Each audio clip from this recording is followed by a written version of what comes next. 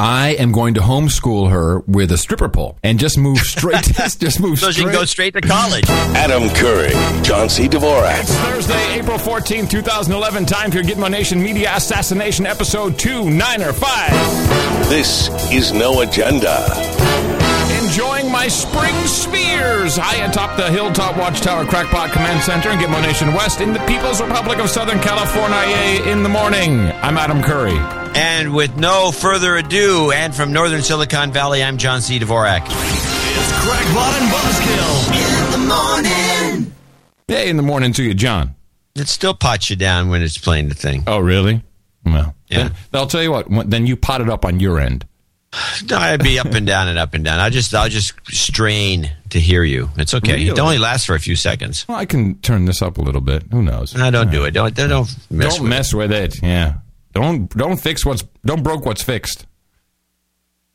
In the morning to all ships at sea, all boots in the ground, and of course all of our human resources who are all charged up and ready to go in our chat room at noagendastream.com. They've got their fingers on the keyboards and foots on the ground. And some of them, since it's early in the morning, feet in the air. Yeah, some of them. Oh, man. So, you know what? I just realized, you know what's kind of annoying about this show? Okay. There's a sales pitch for you. Wow. Yeah. Well, annoying for us. Oh, that you have to get up at 5 in the morning? No, I like that. I actually wake up, I'm refreshed, and I'm ready to go most of the time. Really? Oh, yeah. It's 5:30, by the way. It's not 5 o'clock. It's 5:30 is when on show days. If you were doing the Today Show in New York City, you'd be getting up at 4. Yeah, and I'd be a slave. Now I get up and I feel like a free man. I'm a free man! But no, the problem is we talk about stuff, and then 2 to 4 weeks later, it actually happes. Yeah, and then it's boring. Then it's like, Well, I got one that I think we talked about 4 weeks ago or whenever, and it came to pass, and it's not boring, and it's kind of a surprise. Oh, what's that, my friend? You want to get right to that? Yeah, let's rock it. Well, we were making the prediction of who was going to be the representative, the spokeshole for the for the Congo, which was the next step. Oh, I know. I saw this too, and we were both. Oh, you did? I don't have a clip though. I see you've got a clip. We were both wrong. It's unbelievable. Well, we never thought to ask. I mean, we had our list of people. Who did we predict? I think you had the one. Well, okay. Well, first of all, let's just explain for those of you who are new to the No Agenda show. George Clooney has the Sudan. We've got Matt Damon has what does he have again? I don't know. I thought Clooney had... No, Clooney has Sudan. Clooney's in Sudan. Or was it Somalia? No, he's not in Somalia. It's Sudan. Oh, Sudan. And then Matt Damon, I don't know. What does he have? I don't remember. I don't know. But we were thinking, okay, who is it going to be further down south? Because the pipeline has got to go all the way right, it's got to go through south. all these countries. We know what countries they are. Congo was up on the list. Yeah. And then we figured there was... I thought it was going to be Leonardo DiCaprio. He was going to be somewhere like South Africa. Agreed. We never thought of any women. When we did, we considered one of the women from Ocean's 11. I can't remember who was it. No, in passing. Yeah, Angelina Jolie. We're like, nah. She's in charge. She's too busy. She's got her own thing. She's got her own program. She's in charge of the baby store in Malawi. No, that's Madonna. I'm sorry. Where does Angelina buy her kids? I don't know. All over the place. These women, they're internationalists. They're jet setters. They buy their kids where they can. She doesn't discriminate where she buys her kids. Shops. It's like she shops around, by the way. Comparative shopping. She's like, let me see. Well, the quality of these kids here is good, but I think I should go up north a little bit because, you get a better deal. And you get a, 5-year warranty. Right. It's so horrible. All right, so why don't you set it up since I can't believe that. Well, here's the clip that as soon as and you'll hear her, and we might as well tell you who it is. It seems to be Ashley Judd. And here's a clip from she's starting to make her moves around here. I've got 2 clips, and here's the one that clinched the deal, and it's on Chris Matthews' show. And so the things that PSI is doing, things such as the One campaign, which raises tremendous awareness about how simple... That's Bono's thing. the one campaign. So that's a true giveaway. Drugs are to What use. about Bill Clinton? Tell me, because I don't mind singing his song. My son worked for him, and I think he did in Rwanda. I know where Michael worked. He's done great work, and nobody else ever did it before. AID, the American agencies, didn't do anything. He went in there, and all of a sudden, these people are alive. Yeah. I'm a big fan of the Clinton Global Initiative. I think that it is making a remarkable impact worldwide. And I'm very grateful that the president appointed me to the Rethinking Refugee Committee. Oh, my God. It's number 3. Appointed by the president. On which President I'm very proud. Yeah, on which I serve. Yeah, he's still a president. We want to move the needle on the refugee issue because 80% of all refugees worldwide are girls, are women and children. Script. Yeah. Oh, what was it again? Women. And so we're going to work specifically in Congo, where I've been to Congo multiple times. I'm going back in July. Oh, Okay. wow. So let me just mention Angelina Jolie has Tunisia. That's where she's covering Tunisia. And it's all under this refugee BS. Yeah. Now here's the thing that I'm watching this going, okay, well we missed that one. Normally, I mean By the way, she's the hot Judd. Yeah, she is the prettiest one. Yeah. And although the old lady is not bad looking. Okay, John, I'll step away from that one. Anyway, have you seen her? They got this reality show now. Oh, she's. Oh, really? She doesn't look as good as she used to. Well, she's very ill. She's a very ill woman. She got. I want to say this is not known to me. Yeah, no, she fell very. I think maybe Parkinson's or something. Oh, okay. Well, that's not good. But really, 6 or 7 years ago. And when you look at her, I mean, yeah, she used to be kind of milfy, but now she's just not so good. But they've had a bit of a falling out. I think the whole family's had a bit of a falling out. They're competitive women. Yeah, good point. So meanwhile, Ashley here is she's gotten the Congo, and so I'm watching this going, well, she doesn't have a handler. Every time you see, she's got to have a handler. What is that? Well, I think not, and I tell you why. I think she's big. Sorry. I don't think she has a handler the way Clooney does. She is running. She's smarter than Clooney. That's obvious. I think she also, if you listen to clip number 2, you'll see the reason why. And I'm sure Clinton said, look, you have to or Clinton or whoever who's really behind all this said, look, you have to have a handler because, you're a busy person, you're an actress, and you do this and that, and you just, and if you listen to clip. It's just how it works. It's how the agency runs things, Listen to clip 2 and you'll see what change was made. And also, naturally we need to improve the conditions in camps, but we need to eradicate the underlying causes and conditions that create forcibly displaced populations. Why'd you give up acting to do this? Because this is more fun. I love this. I love this with all my heart. Because you were a big star. You may be again. Let me ask you about malaria, because I had it. She's given up acting, eh? Yeah, so now she's going to be doing, this is her acting full time. Yeah, but, exactly. Because she doesn't say anything. You've given up acting. She's like, no, what are you talking about? This is the best. No, she did. She nodded her head. She's given up acting. She likes this. It's more fun. She talks about it later in the interview. She's given up acting. She's probably doesn't expect to go back into it. This is her new job. This is great. Best gig ever. And she thinks it's fun, by the way. And I had to ask, this is fine. I think maybe, is it really fun to be dealing with refugee situations and misery and a kind of, this is not how is that fun? Oh, these people are miserable. They're all dying and I'm not. I can tell you how it's fun. I think I have it because the Congo, of course, is huge, right? It's one of the largest regions in Africa. She's going to be joined by Charlize Theron. She's also. You just dug this up? Or this is part of your bit? No, it's not a bit. It's true. I've got her right here. I mean, your bit. I mean, this is part of your side of this that you spotted this. Yeah, I've got it. I've got it right here. Hope in the so they're going to be partying in the Congo. Exactly. Show title. It's too early for that. Partying in the Congo. Yay! Duck call. Woo! Yay, everybody! Yeah! Squirrel! We're partying in the Congo. 2 hot chicks in the Congo. Now that'll put a smile on the elite's face. Yeah. I mean, think about it. If you really need to do something nasty in the Congo, and you really want to get some guys on board, some of these banksters, and some of these oil douchebags, You get a couple of these hot chicks down there. That's the way to go. So yeah, Charlize Theron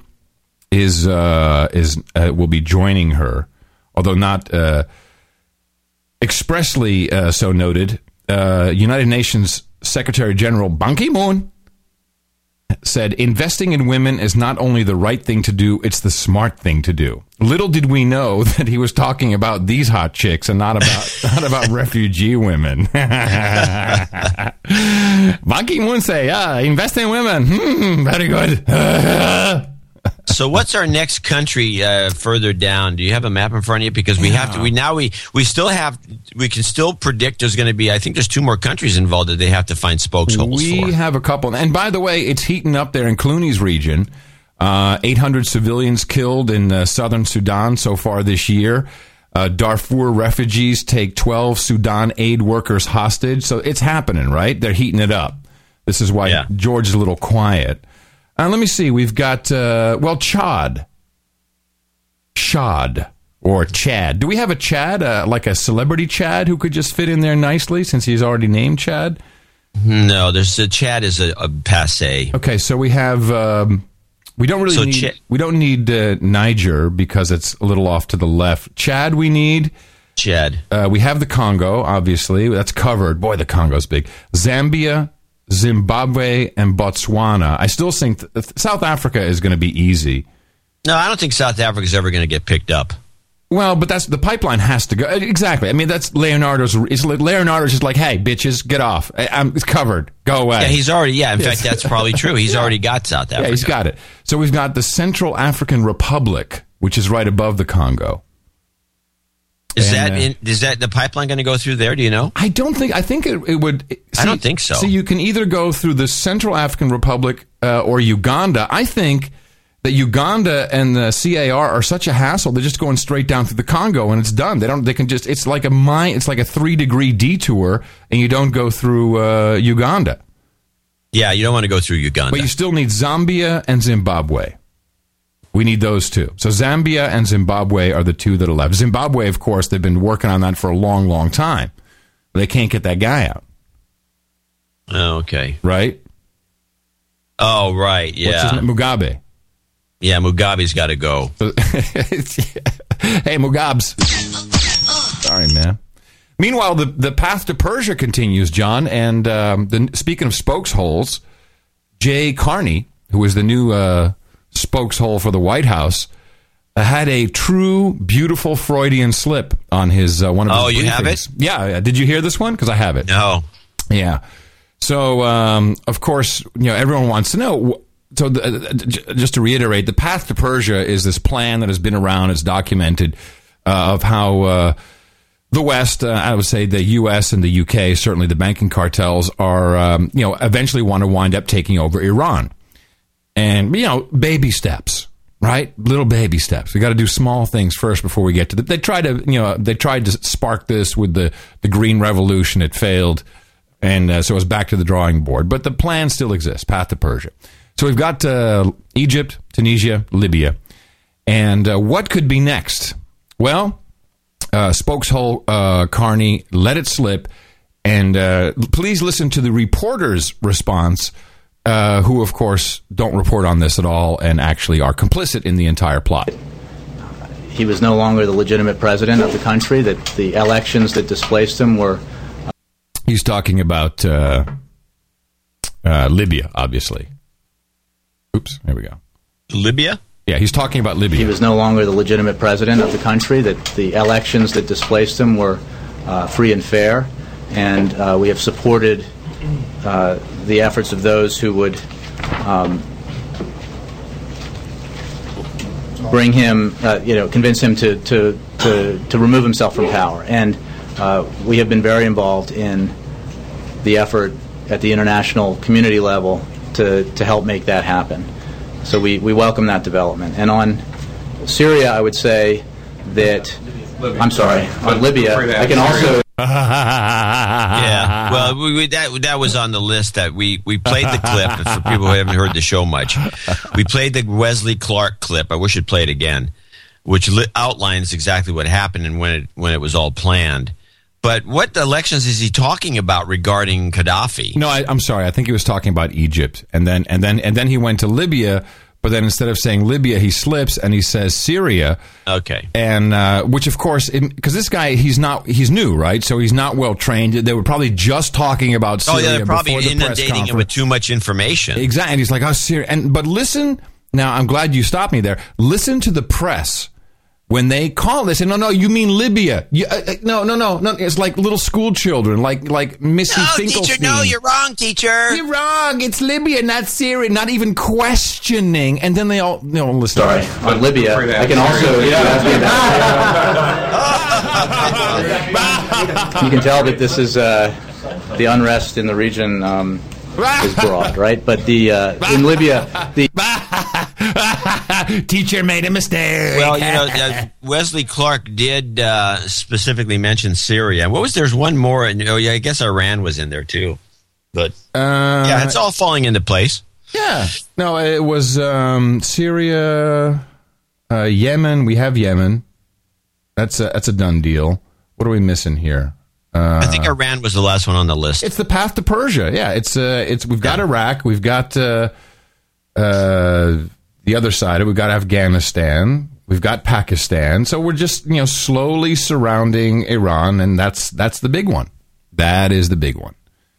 But it was just funny. I couldn't believe. And in the same speech, the only thing anyone picked up in the news, because now I'm starting to pay attention to that, it's like, okay, so what are they going to report from this 45-minute press conference?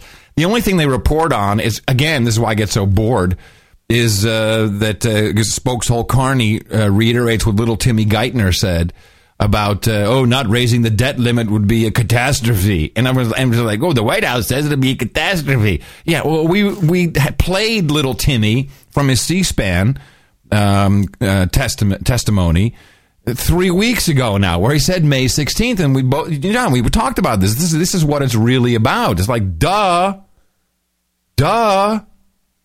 And now this is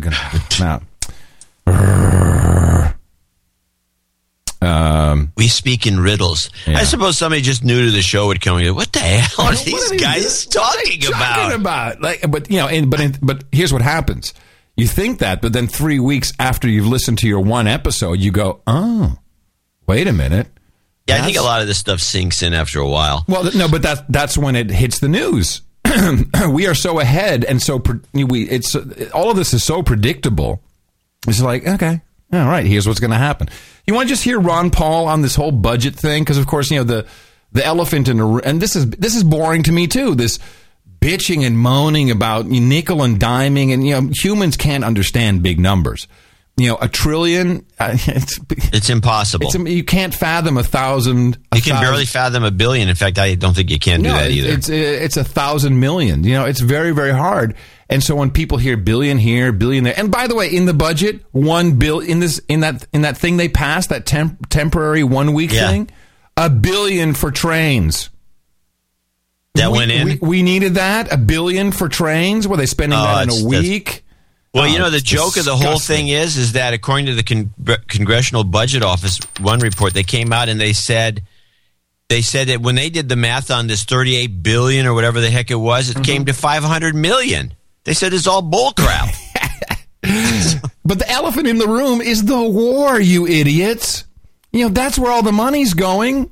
And it's not, and it's not, and they're not pounding. Well, they are literally pounding it in the sand, but it's going to the military-industrial complex. They're pounding it into the sand. They're pounding our money into the sand, literally. Oh, it's too bad there's some people in between the bomb and the sand, but they're literally doing that. And thank goodness for Ron Paul. Although it's meaningless in the grand scheme. It's totally meaningless. He's the only guy besides him and Kucinich. Yeah. Well, he actually says that in this clip, which is kind of fun because he basically says it's futile. but listen to what he's talking. This is a good clip, and I love what he says most of the time. And well, anyway, from Tim Geithner, if you hear from Bernanke, they say, look, this would be cataclysmic. This would be an apocalypse. Something about Anderson Cooper saying cataclysmic sounds dirty. You know what I mean? It's like, yeah. Not to raise the debt ceiling, that basically we wouldn't be able to pay our obligations, our bond rating would be shot, inflation would shoot up. Yeah, well, no. When they print money, that's inflation. That's literally inflation. They always use fear tactics. It's very similar to saying that Saddam Hussein had a nuclear weapon and he was going to bomb us, and therefore we had to go to war. Very similar to building up the fear after the financial crisis. We'll have a Great Depression if we don't do it. And yet the Depression would have come to the people who were ripping us off. So they gave the Depression to the people who lost their homes. I love that. They gave the Depression. hey, slaves, take this. What's that? Here's your Depression. It's a pretty bow on it. It's your Depression, slave. Shut up. So, yes, they always use a fear-mongering, and the establishment, whether it's the Federal Reserve or Treasury, they're going to come and say, raise it up, legalize what we're doing. Raise it up, raise it up. Keep the system going for a long time. Never look at the real problems of cutting back the size and scope of government.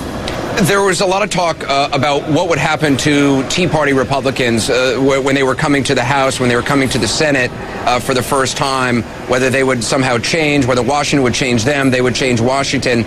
As you see it, as you see these debates happening, as you see the compromise that happened last week and no doubt will happen this week, do you think the Tea Party has changed? Those folks have changed, your son included? I don't think he's changed. He's very determined, and several of them are. You have to realize, though, if even everybody that was newly elected didn't get elected by the Tea Party, so you have to take the new members and maybe cut them in half, and most of them really want to, and they've stuck to their guns, but they don't have any real clout. I mean, they're not the majority in the House, and then you still have the Senate, and then you still have the president, so there's no way they're going to have their way, but the numbers just aren't there. Squirrel. I love it the way, actually he says one last beautiful thing. I'm just hoping that more Americans will wake up and send a stronger message here to Washington to clean up our act. That's about it. That's all we can do. And good luck. Yeah, well, we're part of it. We're waking people up and they're going like, where's the coffee?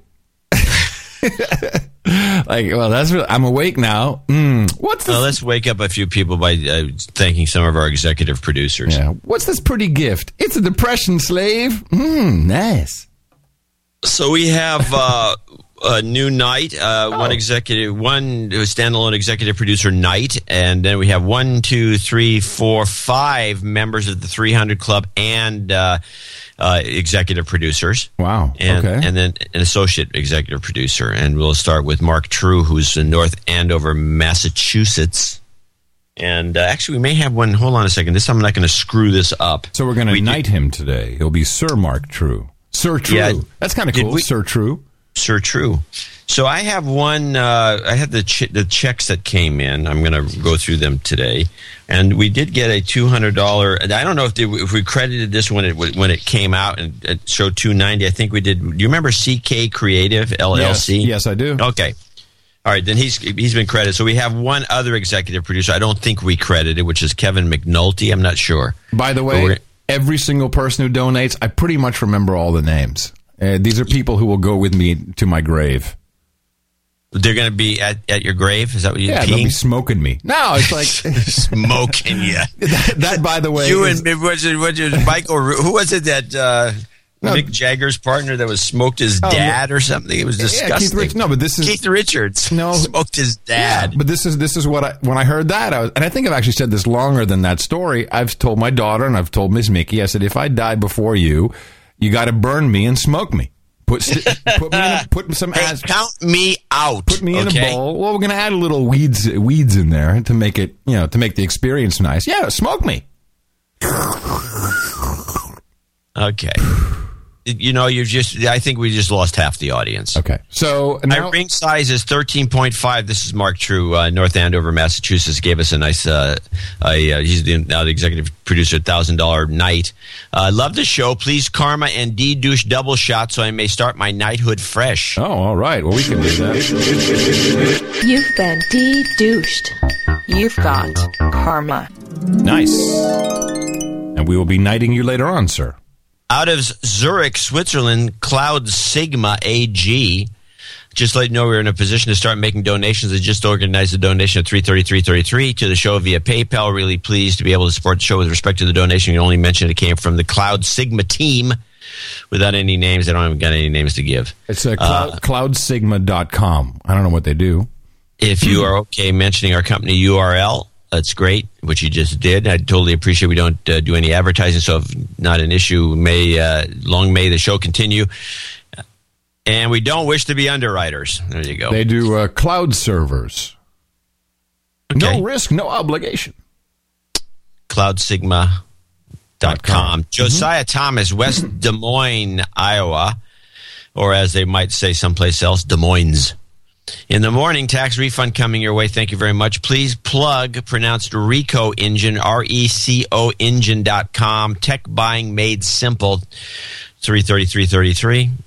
Hans-Jörg Schultz in Bad Doberan, and Bad means bath, though it was a resort town at one time in his career. Thanks for everything. I'm enjoying the show. And by the way, most of the towns that say Bad are pretty cool. Thanks for everything. I'm enjoying the show. They're not bad, is what you're saying. They're not. Yeah, exactly. That's good. I'm enjoying the show and stream immensely. And here's some value for Value 300 Club member. Anonymous from Edmonton, Alberta, 300 Club member. Simon Alicia Elsternwick, Victoria, Australia. Love the show. Please send some karma for my family so that we can continue to see through the deception that is out there. Also, be great to go beyond the media assassination and understand why the elites do this at a fundamental level. Thanks. You've got karma. Why do the elites do this at a fundamental level? Because they can. Because they're all connected. They're all related, and this has been passed on for centuries. Or as Ashley Judd says when she sees the huddling, miserable masses, it's fun! Oh, look at them. They're dying. Hey, his arm fell off. That's fun. Squirrel! Robert Hulsey in Vallejo, California. Hey, Adam, I was disconcerted about you picking up the smokes, and I wanted to share with you the secret alternative mantra I used to quit. When you're having a craving, say out loud, be a bit better than Obama today. I also wanted to call out Nick McNeil as a douchebag. That is very funny. Douchebag. I shall be a bit better than Obama today. And it has nice alliteration to it. He wants to get some karma for his finals. He's a student in my forthcoming job hunt. I'll soon be graduating with a totally useless degree in English from Cal. Well, here's some karma for that degree, my friend. You've got karma. I love it. Students. It's not like students are rolling in the dough, No, we appreciate the student support, that's for sure. And he went to Cal, so I can assure him that he'll do fine. Kevin McNulty, $200 from Delaware, Ohio, so he'll be an associate executive producer. So we want to thank everyone who contributed to the executive and associate executive producer levels for this show. It keeps us going, and we appreciate that to an extreme. Thank you very much. Dvorak.org/NA. Just a couple of PR mentions today. Came in late from Tom, who had a really good idea. NoAgendaPhoto.com is what he's registered. Now, this is not forwarding to the NoAgendaShow.com website. He is a photographer and photo editor by trade and thought he could create an addition to the already large array of No Agenda sites. So this will go into the sites that rock. Walking the streets of Gitmo Nation glass buildings, I'm constantly confronted by memes and sometimes even people mentioned on the show. I'm creating a collection of Gitmo Nation photographs myself, but thought this would be something other producers could easily be a part of. If there's enough support, that means submissions, I'd love to publish a book. I've published a couple myself through Blurb. So take a look at noagendaphoto.com. Both John and I think that's a great idea. And so if you're walking around, you got your cell phone, and you see something wacky that is classic No Agenda material, take a picture and send it in. It'll go into on the website. Matt, who runs shutupslave.com, which is forwarding to noagendashow.com, says, I took Tyler's challenge suggested from episode 293, and indeed, I set up shutupslaves.com/donate to redirect to dvorak.org/NA. Beautiful. Some other forwards to the show, weirdgooglesearches.com, which I'm sure someone does. Someone hits that somewhere along the line. Yeah. Sparknation.com, now forwarding to noagendashow.com.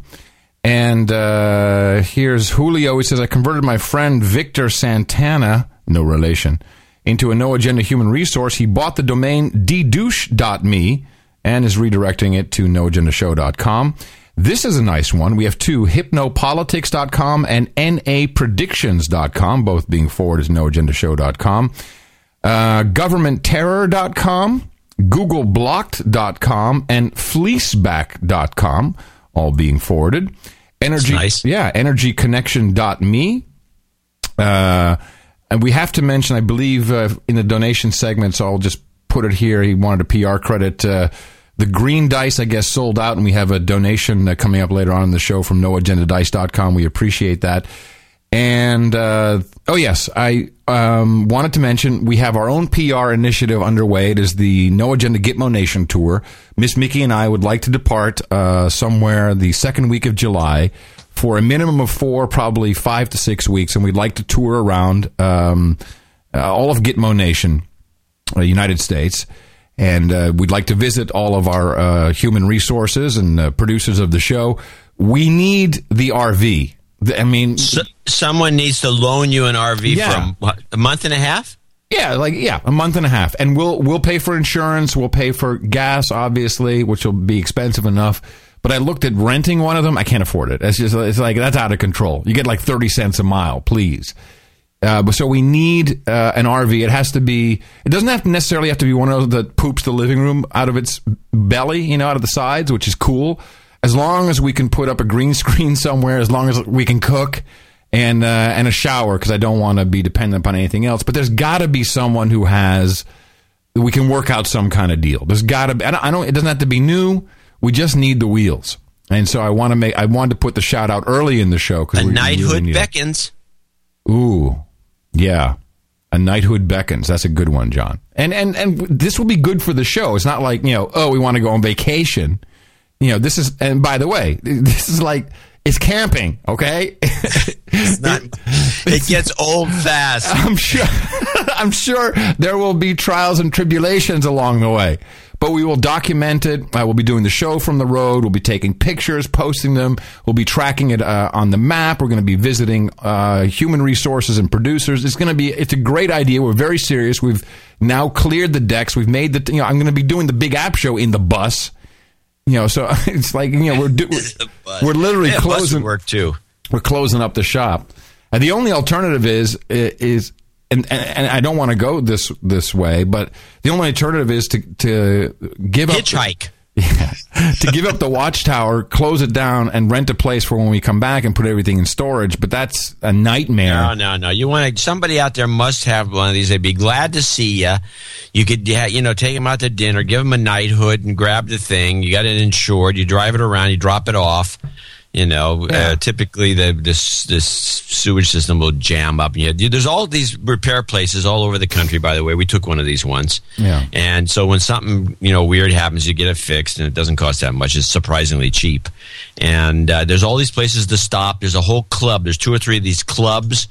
Good Sam or Good Neighbor or something. I forgot the name of them. But there's a couple that you join these clubs. They cost like $20. You're a member, and you get to stay at all these different places. You can get to hook up the cable. You hook up the high-speed modem. You get the, you can move into some little community for a couple of days, and then you drive off. Then you can stop at a national park, and you can they'll just set up shop there, and that's usually cheaper. But you usually don't have a high-speed internet connection. And I mean, it's not that. It's an interesting experience, and especially somebody from who spent most of their time in Europe would find it quite fascinating, and especially when you get to places like Appalachia, up the northern part of Arkansas, or Arkansas itself. Hey, John, we're already going. All right. You don't have to convince anybody. But I think there's more to it. I think for the show, we can do daily reports, and we can do special episodes where we talk with people that we meet along the way. I think it will really pull Gitmo Nation West together. But we want to go all the way around. We want to do the full 360. So not just like back and forth. No, the full deal.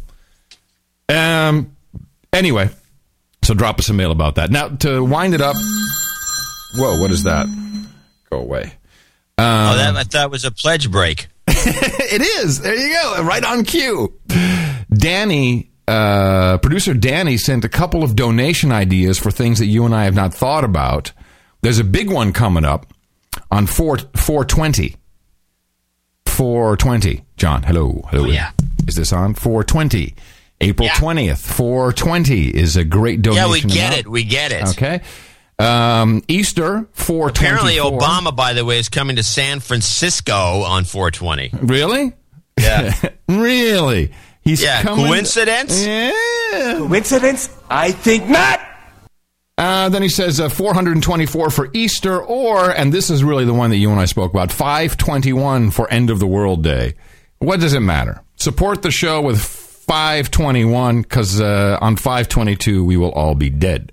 So we highly appreciate the support for the show from to be knighted Sir Mark True, and our executive producers and 300 Club members, Cloud Sigma AG, Josiah Thomas, Rico from RicoEngine.com, Hans-Jörg Schultz, Anonymous, Simon Alicia, Robert Halsey, and Kevin Gnulty. Everyone else out there, you are a producer, so you have an obligation for our formula.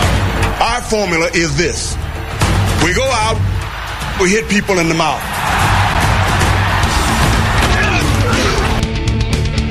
Whoa! Order! Say it loud and proud, everybody. Shut up, slave! ShutUpSlaves.com, of course, forwarding to NoAgendaShow.com, as does SeanHannity.com. For all you Hannity heads. At least for now. For a while. While the going's good. Hey, so Gitmo Nation Kiwi. This is kind of interesting what's been going on down there, which, by the way, is not unique to New Zealand. But in the midst of everyone still kind of recovering, if not monetarily and physically from the earthquake, they passed file sharing legislation, which I'd like to point out is about to pass in Gitmo Nation lowlands, is now being ramped up again in the United States of Gitmo Nation. So it's all kind of at the same time. They're all rolling it together. Now, here's the bad news. They created a hashtag for this. Oh, no. Blackout. And everyone turned their Twitter icon black. Hello. Hello. In protest. Yeah, and they were tweeting about how lame it is. This is lame, man. If you want to get anything done, you can't changing your Twitter icon to black and using hashtag black out of protest. Go ahead, search it on Twitter. It's sad. It's just it's pathetic. You are sad, sad, sad. But not quite as sad as the people pushing this legislation through. Now, if you want to hear something clueless... Wait, hold on a second. Stop the presses. So let me ask you a question. Not an Ask Adam, just a question. Okay. All right, good. Now, is New Zealand like... they're directly connected to the Hollywood center of things? It's a hotbed of content. Is it a place that's so freaked out about content and movies and then downloads because they're going to lose their ass if they don't pass this legislation, or are they just stooges for Hollywood? Yeah. I think it's a combination. You think it's the second one? Yeah. You think? So not only are they just stooges, it's a beta. Because it's easy. Because obviously, Clinton, Lucifer Clinton dropped by. They had it was like, hey, we flipped the earthquake machine on. How'd you like that, bitches? You didn't like it, did you? Wait a minute. Pierre, do my hair. That's better. And said, we really need you to push this legislation through. It's really important because we need to have a precedent, jurisprudence. So they know that the timing was perfect. Everyone's really shaken up, literally. And this is the general consensus from actually Kiwi Chris sent me this clip that I'm going to play. Everyone's shaken up from the earthquake. So, it's like there's all kinds of other stuff going on. The last thing on anyone's mind is file sharing. And by the way, this is not about file sharing copyrighted works. In the clip you're about to hear, expressly, this douchebag woman expressly says that this is not about copyright. This is about file sharing. So you can't have file sharing software. I don't care if you're sharing your thesis. You cannot have file sharing. This is the legislation that has been pushed through and passed in Gitmo Nation Kiwi. So this is very, very different than, there's got to be legislation against sharing copyrighted works. Do you understand the difference, John? Yeah, they're basically let me explain it better. They're so stupid. You're about to hear proof of that. Yeah. They're so stupid that they don't understand the difference between exchanging copyrighted works and file sharing. They think it's synonymous. Now listen to this clip. By the way, that's because they're stupid. No. You have no idea how stupid they are. Well, I do have an idea. When they say there's a lot of sheep in New Zealand, this woman is the ringleader. She is such an idiot, and she's a techno expert. They explain to them what file share. Just listen to this. You'll puke. And that's the way it should be, to ensure that it stays current for a longer period of time in a very fast changing environment. She was on the committee. That do you have her name? Not offhand. I think it's someone in the chat room will know. Here we go. Now, the Select Committee worked really hard on this bit of legislation, I've got to say. We had it for a long time in our Select Committee. And in fact, I felt very sorry for the officials when they first came in. Because, I think I'm relatively savvy when it comes to... Savvy? Are you savvy, John? John, are you savvy? You got to be techno-savvy. Apparently, yeah. I think I am techno-savvy. She's savvy. Yeah. Computers, but when it comes to file sharing, which actually is most probably not my generation, I've got to say, because it wasn't around when I first started using computers. It actually took them a while to explain what file sharing was to a few of us on the committee. And actually it came down to... Whoa. It took a while to explain. Well, listen. She's going to explain how they explained it to her. Boxes sitting along the front of the Select Committee, and they'd explain how it takes a bit from this box and a bit from that box and a bit from this computer. It's like the Stevens guy. A bit from this box and a bit from that box and this computer. But listen, it gets better. 1,000 little bits, and it makes up a file, which actually takes a bit to get your mind round. So I told you you're gonna be posting this video on your blog. It does, that's right, Steve. So it took a little while for the committee to get its mind actually round what this bill was about, and came to, at the end of the day, what this committee came to a compromise, because we had a huge debate over how do we discourage file sharing. A huge debate. And how do we ensure that we're not over-regulating, or that we're not over-penalising people who file share. But it's really important to remember that file sharing is actually an illegal activity. I think she said illegal activity. That's what she said. She said file sharing is an illegal activity. And she said, actually, it's an illegal activity. How is it illegal? She's savvy. I sent you the clips for the show today, right? Hold on. Wait. Stop. Just answer. Yes. Yes. Isn't that file sharing? Yes, you illegal bastard, you. Huh. You outlaw. You lone wolf. It continues. An illegal activity. And so two things that we talked about. One was ISP warning notices. So you've got a provider, you've got Telstra or Telstra. Extra. I get the biggest kick out of people that come in out of the blue like this, and they have a couple of briefings, and the next thing you know, they're experts. She's savvy. Be quiet. John, she's savvy. Gives you your internet connection, and they give you a warning if they think you've breached by using file sharing. You've breached. Hello, Mr. Dvorak. You've breached. And then you can get a second warning and then a third warning. 3 strikes, you're out, bitches. And with that also, we talked about, it's not just about breaching it, but knowing that you've breached it. We've mostly got a whole generation out there and coming through that actually don't understand that file sharing, or don't care, but I think that's not necessarily true, that they actually don't realise that what they're doing is illegal. So, let me understand. The whole generation out there are very savvy about file sharing, and they're so savvy, they turn their Twitter icon to black, you stupid idiots! Jeez. That's not how you protest. And actually it's not right, because what we've got out there is we've got peer-to-peer file sharing programs. Ooh. So you can actually go out there, put a software program on your computer, and file share. So what's wrong with that? And I know, I've got 3 children who are on the internet all the time. Oh, she's spawning. This is not good. She's got 3 of them. And I actually don't know if I'd know how to find it, actually, as a parent, about whether they were file sharing or not. I'd like to think they aren't, and I'd like to think that we educate. Of course they're file sharing. Our children about it. But until I had this bit of legislation before me in a select committee, I actually didn't know about it, I've got to say. And it's quite different to copyright, where someone sends you a file.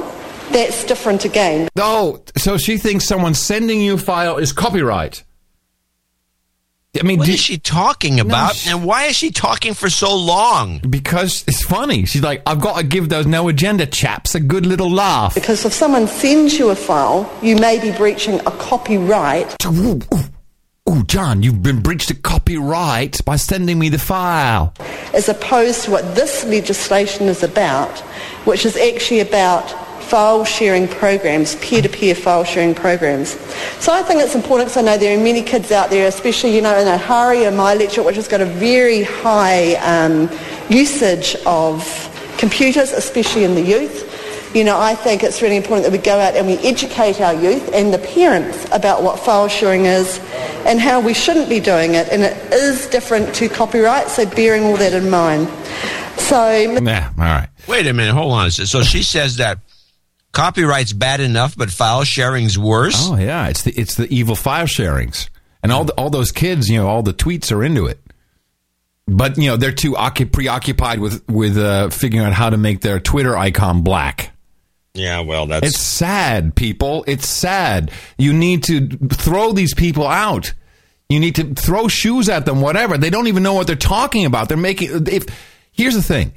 So now they're making up a law that you actually know something about, and you can see how wrong they are. It's just like journalism. So when they're making up a law of which you might not be so educated about the topic, you're pretty much guaranteed they don't know anything about that either. Revolt, I say. That's pretty disgusting. Yeah. But and you have to see her too. She's just one of those finger-wagging elitist file-sharing programs. Look, I wasn't so savvy, but it gets a little bit from here, bit from there, and get 1,000 little bits, and then you got a program. So I guess somebody tried to explain BitTorrent to her? Or? Yeah, bit. That's why she's saying bit. A bit from there. Yeah, so now that is illegal. Yeah, some smart cookie should take that to court and get it thrown. It's ridiculous. I mean, 90% of the work you do on a computer is file sharing in some way, shape, or form. If you think about it. The whole internet is one big copy machine. Hello? But please, when you send a file to someone, that's copyright, according to her. Oh, it makes me sick to my stomach just to hear it. I feel bad for our human resources there in Gitmo Nation Kiwi, but you can't be like protesting with blackout. They probably think the kids are doing blackout. Wow, they want us to turn off the electricity. They don't know what you're talking about. Pretty bad. Oh, yeah. To say the least. So, I have a Rick Santorum clip. Who's that again? He was a New Jersey governor or something. Oh, right. Everybody, he's a total douchebag. He looks like he's 12 years old. He wants to run for president. He couldn't win if he had. He won't even come close to getting. If he even got 10% of, in the primaries from any place, it would be a miracle. Because he just looks like he's got close set eyes. He looks dumb, and but it's not about physical appearances. It is about physical appearance. When it comes to running for the president of the United States, you can be sure it's about physical appearance. You look like a big dummy who's 12 years old. You ain't winning. Abe Lincoln was a real hottie, though.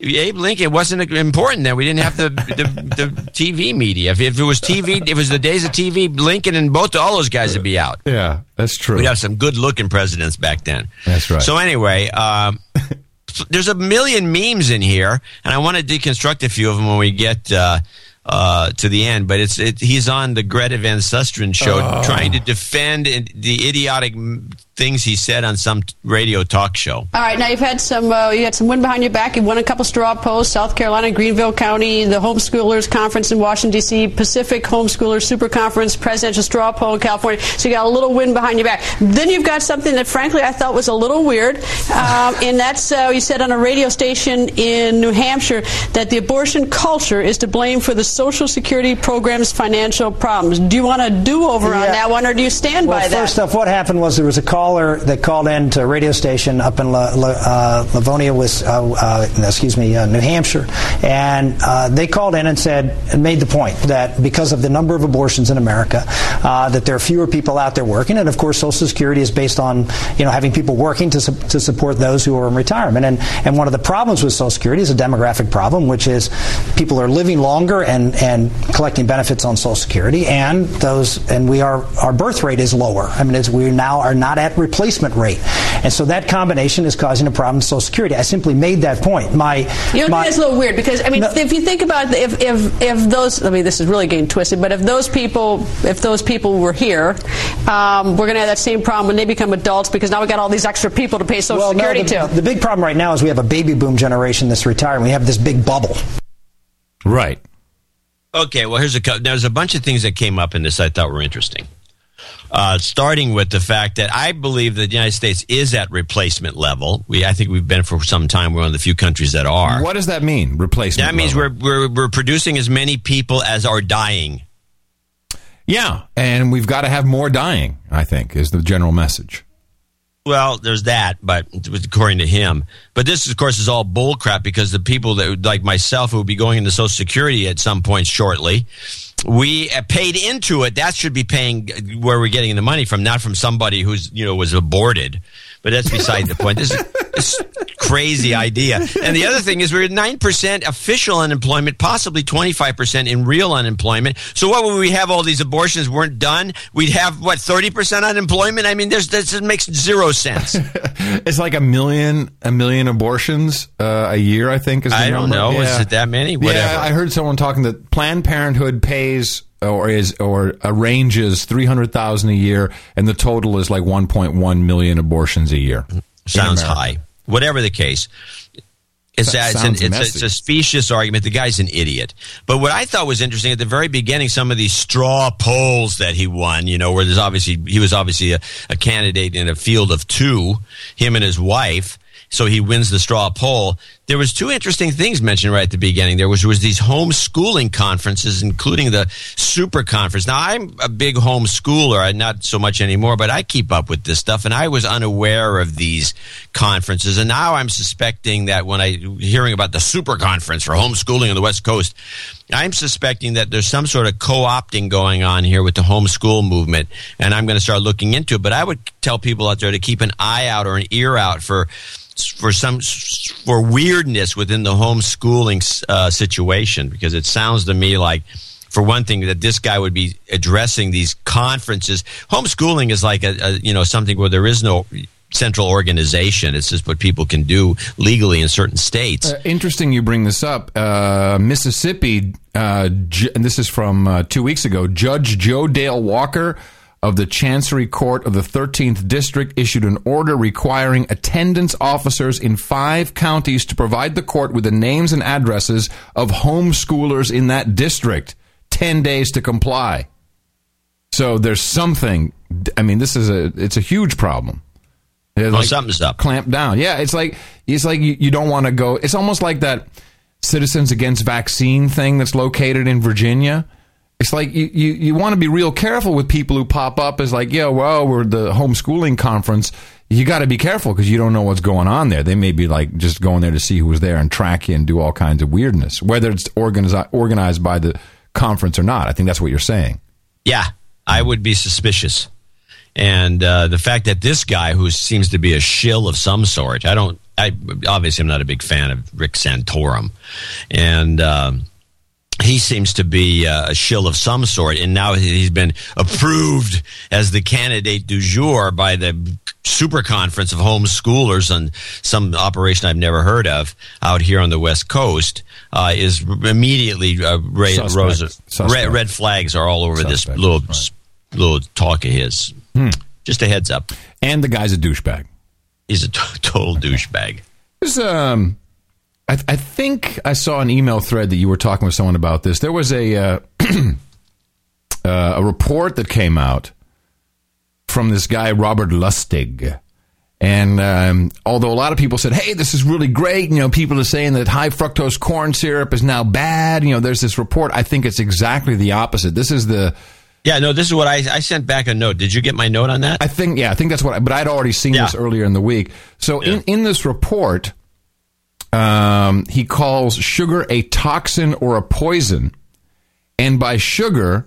he means not only the white granulated stuff we put in coffee and sprinkle on cereal, technically known as sucrose, but also high fructose corn syrup. And this is actually very, very bad because what is happening now, and I'm reading from the New York Times, this is now being propagated. High fructose corn syrup is sugar. Because, of course, people are not going to stop using sugar. Well, they think is sugar. So now, right. Well, this is part of the scheme that we've talked about on this show numerous times, is that since there's a backlash against high fructose corn syrup, which is possibly a problem with both obesity and diabetes too. You think? What seems to be. Even though they have a great PR machine that keeps cranking out this crazy propaganda, and they get subsidies from the government to make this stuff from corn, it's something that goes through essentially an oil refinery process. It's not natural in any way. Anyway, so they have. They've been trying to, first because of the backlash, they found a way to legislatively call it corn sugar instead of high fructose corn syrup. And so then we predict, and this will happen any minute, we predict that the next step is that, well, why should we have to call ours corn sugar when they don't call theirs cane sugar? They just call it sugar. So why can't we just call ours sugar? And then the next thing you know, it's going to be called sugar, and it's not going to be sugar. It's going to be high fructose corn syrup. And these sorts of articles, which are designed to put you in a mindset of HF of equalizations. CS. Yeah. Right. A mindset of making of equivalencies. In other words, you lump two things together and then you debate about it as though it was one thing, and the brain puts them both together, and then you start beginning to think along the lines that these are the same thing when they're not. And then when you make the move from corn sugar to sugar, nobody says anything, and believe me, they won't. And it's even better because this report comes out and it's telling you that something's bad for you. And I think we have documented several times that not only do we put big smoking kills on packs of cigarettes, which makes people go and buy more cigarettes, look at the drug ads. The whole drug ad is how it's going to kill you. You'll have anal leakage, all kinds of stuff like this. And they're like, oh, I think I need some of that. Something is wrong. Our brains have been rewired maybe. Because this is not seen as an actual danger. I mean, if you see a tiger growling at you, I think maybe some DNA kicks in. But somehow we've been mind-controlled and programmed that when you hear, hey, this stuff can kill you, and you don't want to be taking this while you're smoking, and don't drink fruit juice with this because you'll die. This antidepressant may make you think about suicide. Oh, I think I shall go ask some from my doctor. So to say sugar is going to kill you, and by the way, high fructose corn syrup is sugar, people think, I need some sugar, right? Well, that's definitely one of the elements. But I think the real goal here is to change the moniker. It's going to, the organic people, or who are suckered into all this crap anyway. So they're just, the whole thing is pathetic. It's just going to be harder to find stuff. The cane sugar, beet sugar people are going to have to put cane sugar and beet sugar on their products to make sure that people know that there's not high fructose corn syrup. Right. Well, I'm okay with cane sugar. It's kind of groovy. Yeah, I think it's fine. Anyway. So I think we've lost France. To our show? Well, we have We only have 2 listeners in France. We have Tristan and someone else. Who else do we have in Gitmo Nation Stinky Cheese? There's one more. I think 2 more maybe. Well, so there's no more reason to visit. I'll tell you why. So first of all, they've now officially banned full-face veils, and which I think is a shame because I think it's very hot and sexy. I'm always I have fantasies about what's going on under there. It's usually some guy underneath, some dude. Like, hey, baby, oh, sorry. So this is no more veils. You can get a fine of 150 euros. But this is now an official. So that kind of, he's like, all right. But now Gitmo Nation Stinky Cheese is considering outlawing prostitution. Now you've got my attention. Wow. Yeah. If the laws passed, France would join only a handful of European countries where clients of sex workers face prison. Clients of sex workers. Notice that. Sweden became the first in 1999. You don't need prostitution in Sweden. Everyone's hot. Followed by Norway and Iceland. Really? Iceland should not do that. They should, crank up the hose. Iceland's population is too small. Oh, that's true. It's only 250, 350,000 people. You can't really, you have to, it would be no, it's no good. You have to have a big population for prostitution to do well. But, lots of people go to the Gitmo Nation Stinky Cheese because you got the hot trannies on the Champs-Elysees. It's tranny central. You can't, get rid of that. That's wrong. Where else are we going to get our trannies? I don't know. You can get them in, why did you go to West Hollywood? You live right next door to the place. Sometimes there's a guy. All right, I deserve a little Hot Pockets for myself. You deserve more than that. You deserve a slap. Yeah. Really. So, well, I wonder what the deal is there. That has to be probably the quid pro quo for the veil thing.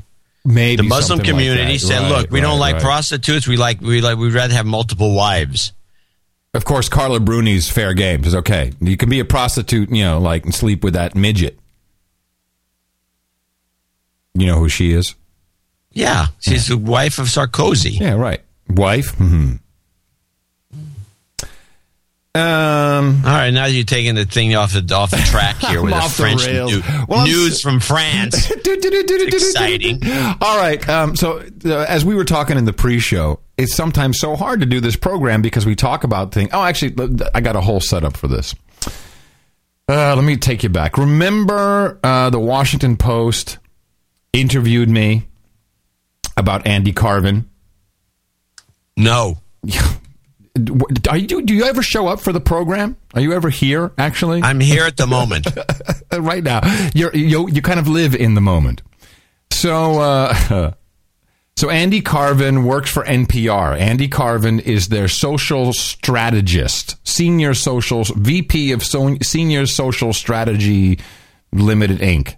for NPR. And what he does is he aggregates tweets, and then that's passed on as news into the NPR organization. Right. And we know this is all bull crap. Well, yes. So now, by the way, do you know that he is rumored to be the front runner for a Pulitzer Prize for this? For what? Yeah, I'm telling you, for a Pulitzer Prize.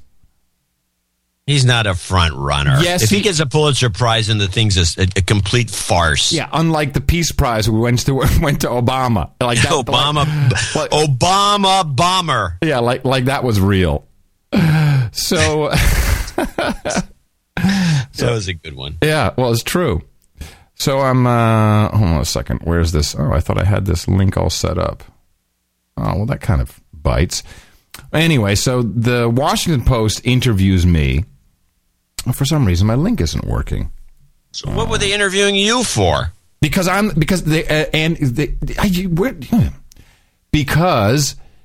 they were doing this puff piece on how awesome he is, right? Oh, and you were supposed to, because you're the pod father, you're supposed to go, oh, this is great? No. And what happened is the interviewer said, well, does anyone not agree with what you're doing? And Andy Carvin, apparently, because, our show does have some reach, said, well, yeah, Adam Curry is kind of critical of what I do. So I do this whole long interview, and I say, well, dude, this is like, it's you can't, this is like wrong. You can't vet this stuff. The State Department, Hillary Clinton herself says that they have techno experts who are making stuff up. Shills. Shills. So I do this like half-hour interview, and you and I discussed it on the show. You said, yeah, well, let's see what shows up. So NPR's Andy Carvin tweeting the Middle East, and like literally, it's such a puff piece by your friend Paul Fari. Hold on a second, says Andy Carvin mid-conversation, swiveling to his laptop. He taps away for a few seconds, as quiet as a squirrel. Squirrel! And then he's back. Andy Carvin does this 20, 25, 30 times. It's easy to lose count. An hour. It's practically second nature now. Often, he doesn't even interrupt what he's saying. The typing and talking happen simultaneously. He should get a Pulitzer Prize. So then it goes on about how awesome. I like that voice. That would be your pitchman voice. Right. So then he keeps on going. Now, you got to go to page 2. Because, of course... Goes on? Oh, yeah. We can't. How long is this article? No, it's like 2 pages. You can't be critical of Andy Carvin on page 1. And then, here it comes. All this makes some observers raise an eyebrow about Carvin's work. Wait a minute, John. I'm raising my eyebrow. No, I think we said douchebag. But okay, I'm raising an eyebrow. Quote, to have NPR appoint a senior strategist with full knowledge that they are publishing news or information based on tweets of unknown or unvetted sources is troubling, says Adam Curry, a media critic and veteran technology blogger, and long ago MTV VJ. It's like, discredit me, will you? You just discredit me right there by calling me a blogger, which I expressly said I'm a media assassin. You're not a technology blogger. Of course I'm not a technology blogger, so that's factually incorrect. And then put in, and long ago MTV VJ. Who knows where this is coming from? I'm not saying Andy's a bad guy or has an agenda, which of course is, I'm happy you put that in because that makes people think he has an agenda. But I do think it's worth asking what NPR thinks it's doing. And that's the entire criticism in... That's out of a half an hour of chatting? Yes. That's about right. That's about right. Now, Russia Today, who of course listened to our program because... Why did they listen to our program, John? Why would Russia Today listen to us? Because they're always complaining about Russia Today? Well, no, we give them advice about, they got to hotten their chicks up. They've got. Oh, yeah. No, we have given the good advice. I think in the last show, people should go back and reference that because we once in a while on this show, we do some free consulting and we told them what they should do. Consulting. We told them what they should do. By the way, how come you couldn't get a plug for the No Agenda show in on that article? I did. Why? Because he all he heard was agenda. Oh, yeah. Because I said no agenda, no agenda, no agenda, no agenda, no agenda. And he put... I don't think Andy Carvin has an agenda. That's what he meant by no agenda. Are you kidding me? That's all I talked about you. He knew who you were. He doesn't say, no, I'm a technology blogger. No mention about the show. I said, do you know what we do? The whole thing was about the show. He doesn't put it in. Wait a second. Hey, I don't care. Play the douchebag thing. Douchebag. Exactly. Now you're talking. Exactly. All right, so what is Russia Today up to now? So they have, they still don't call her Natasha. They got a new chickie on. And it's... they're hot, but you got to get blonde Russians. They don't understand. I mean, I've been to Russia. There's plenty of blondes in Russia. Oh, yeah. But they get the brunettes. It's like, it's wrong. But she's hot, and she has kind of a hot voice, but she's not called Natasha. I've yet to see one journalist in Russia, on Russia Today, whose name is Natasha, which is what you need. She'd be the star. But this one is hot.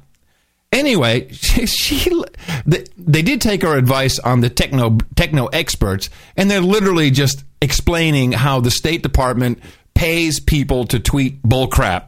It's pretty funny. The U.S. is providing high-tech help with innovations for anti-government activists in a number of countries throughout the world. One of the latest developments is the panic button. According to the State Department, the application can be uploaded on activists' cell phones.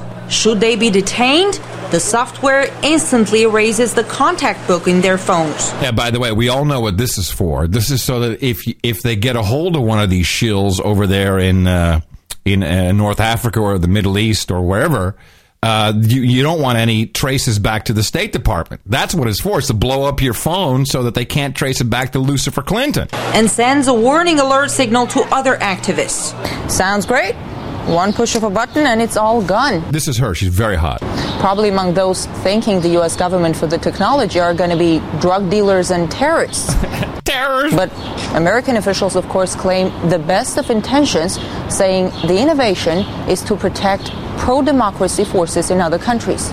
To help use the technologies more effectively, the U.S. has organized training sessions for thousands of activists. The one held just weeks ago in the Middle East included anti-government campaigners from Tunisia, Egypt, Syria, and Lebanon. So this is kind of new. I didn't know this, but they have training camps in the Middle East that Lucifer Clinton sets up, and then all the techno bloggers and techno experts come aboard, and they teach them how to use propaganda on the Twitters. And as the newly trained and equipped activists return home, the U.S., as one State Department official put it, counts on the ripple effect. Foreign interference doesn't have to be a military invasion, a bombing. And this is some ugly American chick, stupid. Campaign or, some kind of special operation on the ground in that country. It can also be the training and funding and this political support given to individuals who then promote those foreign interests. And that's one of the newer strategies that the U.S. government has successfully been executing in different countries around the world that it doesn't consider subordinate to their agenda. And it's a way to do it subtly. It's harder to detect it, it's harder to denounce it, and it can often be more effective. The U.S. perceives the internet and social networking platforms as major tools for spreading democracy and pumps millions of dollars into developing systems to help people in the Middle East and China get around internet blocking firewalls. So the State Department is selling technology. Yeah, they're selling at all ends. It's mind-boggling what is going on, and that where is our national treasure, NPR, on this story? Where is the Washington Post on this story? Hello? If they're literally they're doing training camps, they're equipping them. Well, we've been talking about this process for a while. We didn't know about the training camps, obviously, but it just confirms everything we've been saying for, I don't know, 6 months. Yeah, exactly. This whole system. This has been going on with the social networking thing. I mean, I think its impact is exaggerated. I think it. Well, for example, I want you to listen to this. She actually goes into the exaggeration of it's Russia Today, so it's their own propaganda. Take it with what you want. But I want you to accentuate your point there, John. But at the same time, American companies provide Bahrain, Saudi Arabia, and Kuwait with the technology to effectively block websites. When the U.S. government purports to be spreading democracy, it's simply a sham, it's a pretense, it's a lie. The goal of U.S. foreign policy is to put its people in public office in foreign countries. The U.S. military has recently launched an online management program which enables it to generate multiple fake identities on social networks. We know about that The one. false personas are designed to contribute to the flow of conversations on Facebook, Twitter, and other websites. People are using social media for cyber warfare. I mean, that's what we're going to see more and more of, I think. From whether it's governments or non-state actors, they're going to try to find ways to use the internet and social media to gain an advantage in their own battle. The recent turmoil in Libya suggests orchestration of Twitter with fake users. Here we go. Now listen to this. Only around 5% of Libyans have access to the internet. And 5% of Libyans have actual access to the internet, and 4% of that is in the government. The number of Twitter users there is so small that analysts couldn't even calculate it. Yet, in February this year, a surge of Libyan Twitter accounts appeared, reporting in English, and virtually all begging for intervention. There you go. Gee, how could that be? Andy, make sure you retweet it. It's unbelievable. And then to have the guy will win a Pulitzer Prize. By the way, it's like the whole idea of Twitter is, I mean, if you remember when it first started up in the United States, it took forever for anyone to figure out what the heck it was good for. It was stupid. And largely still is in many ways. In the old well, it helps because when we make our Twitter icon black, it stops governments dead in their tracks. So with a culture that is internet centric, like the United States, especially the youth culture here, it took forever for the thing to catch on. But so how does it magically catch on in some third world Libya where people would give a crap about tweeting? I mean, it doesn't make any sense at all. And then all of a sudden you have this huge surge of interest. It's obviously fake. And all the tweets coming from Libya are bull crap. And the fact that it's being reported as news when it's just obviously you're right. Well, we're right. We've talked about this for the last 6 months. It's coming straight from the State Department. And Hillary more or less said so herself in that show that we did with... more or less, she said techno experts. Yeah, she said it herself. The techno expert episode, we talked about it in detail. And, and the fact that the Pulitzer thing comes up with this... It's supposed. I mean, if the guy would, the reporter at the Washington Post should have been looking at this from that perspective. That this is bull crap. Yeah, but instead he does a whole puff piece about how awesome Andy is, and then and calls me a technology blogger, factually incorrect, media critic. I'm not a media critic. I'm a lone wolf. Yeah, it's just it's sad. It is just sad. But luckily, we've got several 100,000 people who are listening to this show, and the duck. And I want to say a big in the morning to Sammy. Sammy just popped into the chat room as a first-time listener, and he was a little confused. I bet he was. The way we started off this show, it's impossible to follow. He was like, "What is going on here? What is happening here?" I'm going to show my support by donating to No Agenda. Imagine all the people who could do that. Oh yeah, that'd be fab. Yeah, on No Agenda in the morning. Now, before we get started on our donations to the show, John, I want to mention a little article that came out yesterday, or the day before yesterday, about our national treasure, NPR. So for those of you who think that NPR is non-commercial, you are incorrect. And the way we define non-commercial is, or commercial, let's put it that way. If the audience is the product, if the audience is being sold to anyone, be it an underwriter, advertiser, whatever you want to call it, to use Vivian's own words, then it is commercial. I don't care how you look at it. If the actual show, the information is the product, and you're not taking any advertising, then you're non-commercial. So NPR has done something. This will get legs. I think it'll get legs. They have launched. Now, you know that John, we've been in radio, you and I, for a long time. And for those of you who consider donating to NPR, give the money to the No Agenda show. We know how it works. We understand. You can call it underwriting, but if you're handing out GoDaddy codes or Carbonite or whatever, it's advertising. And now NPR is starting a geo-targeting ad network. I kid you not. The ad network would make it possible for sponsors to make underwriting buys that could reach state, regional, or national levels, says Keith Hopper, Digital Services Director of Product Development.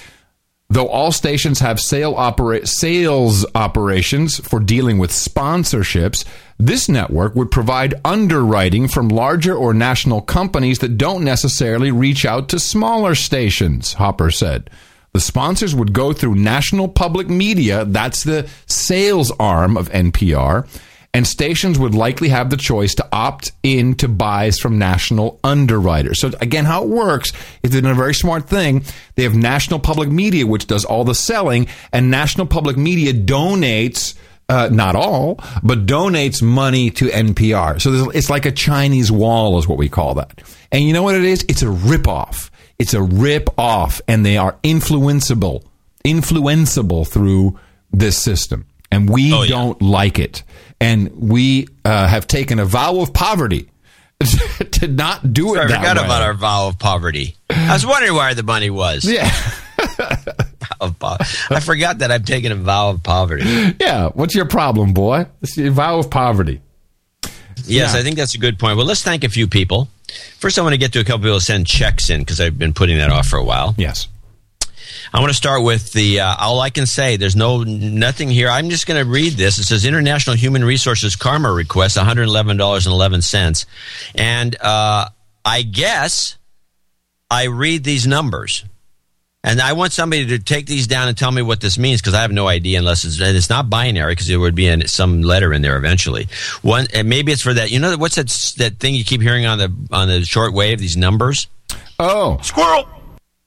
162-259. Oh, yeah. No, that's the embassies and stuff transmitting secret encoded messages. Yeah, okay, well, there's an encoded message maybe. I want somebody to tell me what it is.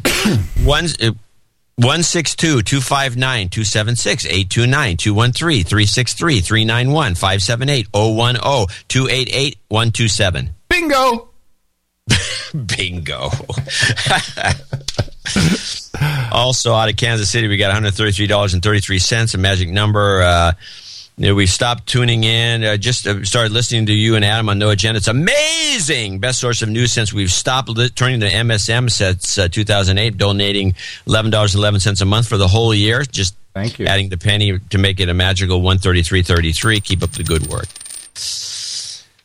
Also, I want to thank Alan Bean for his $50. He seems to send it in every month. He's from Oakland, California, and these are checks again. And nice. Charles Rasnan III, $53.33, and that's it for our checks. Our checks in the mail. We got Chris Engler, who we talk about. You will discuss in a second. Who's selling the No Agenda dice? $111.11. Thomas Nussbaum, Sir Thomas, I'm sorry, Nussbaum in Virginia Beach, $111.11. Number 4 for Nichols Damehood and a direct challenge to Nichols. It's a nickel. What I say, Nichols? Nickel. hey, honey, here's a nickel. Come over here. Damehood and direct challenge to my friends Amy, Fran, Mary, and Dave. And he needs a de-douching for some reason. You've been de-douched. Well, maybe he's dirty. I don't think so. Frank Davis, Florence, South Carolina. John, I've emailed you regarding much-needed karma. Please check your email from Frank Davis with the subject, John and Adam need karma to overcome nepotism in some job he's got, $99.99. And so as I'm sitting down to do the show, and this happens every single week, and now it's like a running joke, Eric the Shill says there's a category, annoy Adam emails to find. I need that like a day, like at least an hour before. I can't do that right before the show. So I don't. But do you have the email? That will suffice. Just de-douche the guy. Yeah, but I would. Maybe it's a good email. He needs the karma. Oh, okay, but maybe it was a good email. I don't want to read it. It might be. It's okay. Read it later. Karma. By the way, Eric, can I just message to Eric? Thank you, Eric. I received the gift. I really love it. It's awesome. What gift? He gave me a gift. Well, how come everybody's getting gifts? This is the second one on this show but me. Well, maybe if you change your attitude, mister. Bill Gress, Myrtle Beach, South Carolina. As a proud 1%er, please accept my donation. I'm also forwarding Barry Sotero. to Barry 2012 to No Agenda. That's a good one. I hadn't heard about that one. Barry Sotero 2012. That's good. I like it. Did you see his sister on Pierce? Whose sister? Barry Sotero's sister. No, I didn't know he had a sister. Yeah, Barack Obama has a sister. Yeah. How come she's... Yeah, well, of course she has to pop up because of the birth certificate thing. That's why it's like, here's proof. He has a sister. And she's so... That's proof of nothing. Yeah, but she talks like this, like a robot, like everything is calculated. Even my daughter was saying, and we were watching this, and my daughter was over, and we cooked together, and I said, I got to turn this on. This is proof that Obama is real, that he exists. And she's listening to it, and Pierce Morgan asks a question about their parents or whatever. And Christina says... She's got to be full of crap, because if anyone, and she's been interviewed lots of times, if anyone asks about my parents, I immediately say, this and that, and she has to think about every word she's saying. I'm like, I'm so proud of you, girl. She's got, total mind controlled MK Ultra slave. Anyway, I digress. That's good. That's a good digression. Bjorn Pennenberg, 5555, and he wants me to say in Dutch, No Agenda, hoor je echt news. Try that one again. That was pretty funny. That's good enough. Op No Agenda hoor je echt nieuws. Okay. What does that mean? You hear real news on No Agenda. Cool. Yeah. Arnold Reistad in Caldwell, Idaho, double nickels on the dime in the morning. John and Adam, here's a double nickels on the dime for a birthday shout out for my son Nate. We got that listed. Keep up the good work, and a karma hit for the family would be appreciated. You've got karma. Feels good when the whole family gets it. Double nickels on the dime from Troy Rudder. Yeah, he's a long time Ames, donor. Iowa. In the morning, guys, might be the last one. Knighthood, I've lost track. Somebody's going to do the math for you. Either way, it's not the last as long as they keep producing the great shows you do from the Eagle Webcam State, Iowa. John Boland, Byron, New York. It's my third donation now, 15% of the way to Knighthood. I had a job interview Tuesday, and it went well. Yay. Could use some karma to get the job. All right. Got that for you. You've got karma. And he said with the increase in pay, he'll actually be able to afford to pay off his student loan, which, by the way, is a plague on this country. I'm sorry to interrupt, but I was reading, I think it was even TechCrunch, I have to say. It was a good interview with the guy who started PayPal. Thiel. What's his name? Thiel, the elitist Thiel. You know, Peter Thiel? The VC. Yeah, what about him? He was saying we are in a bubble, and the bubble is education, and that's going to pop, and that is what's going to kill us. The education bubble. And I thought, wow. What does that mean? How does an education bubble pop? Okay, so the cost of college, which of course... Oh, it's ridiculous. In fact, I believe in... Did you read that Matt Taibbi article? Yes. Well, did you notice one of the things these two... By the way, there's an article in Rolling Stone for everybody listening to the show, another one by Matt Taibbi. Linked in the show notes, noagendashow.com. The guy is amazing. There's the guy that should be winning a Pulitzer. Well, hold on a second, because I do want to point out that I mentioned that all of these loans had been made to employee funds through the TALF program, but he connected some names, and that's what was really genius. Yeah. And the fact of the matter is the education system has become a huge scam to promote student loans. That's why when I went to the University of California at Berkeley, I essentially went there for free.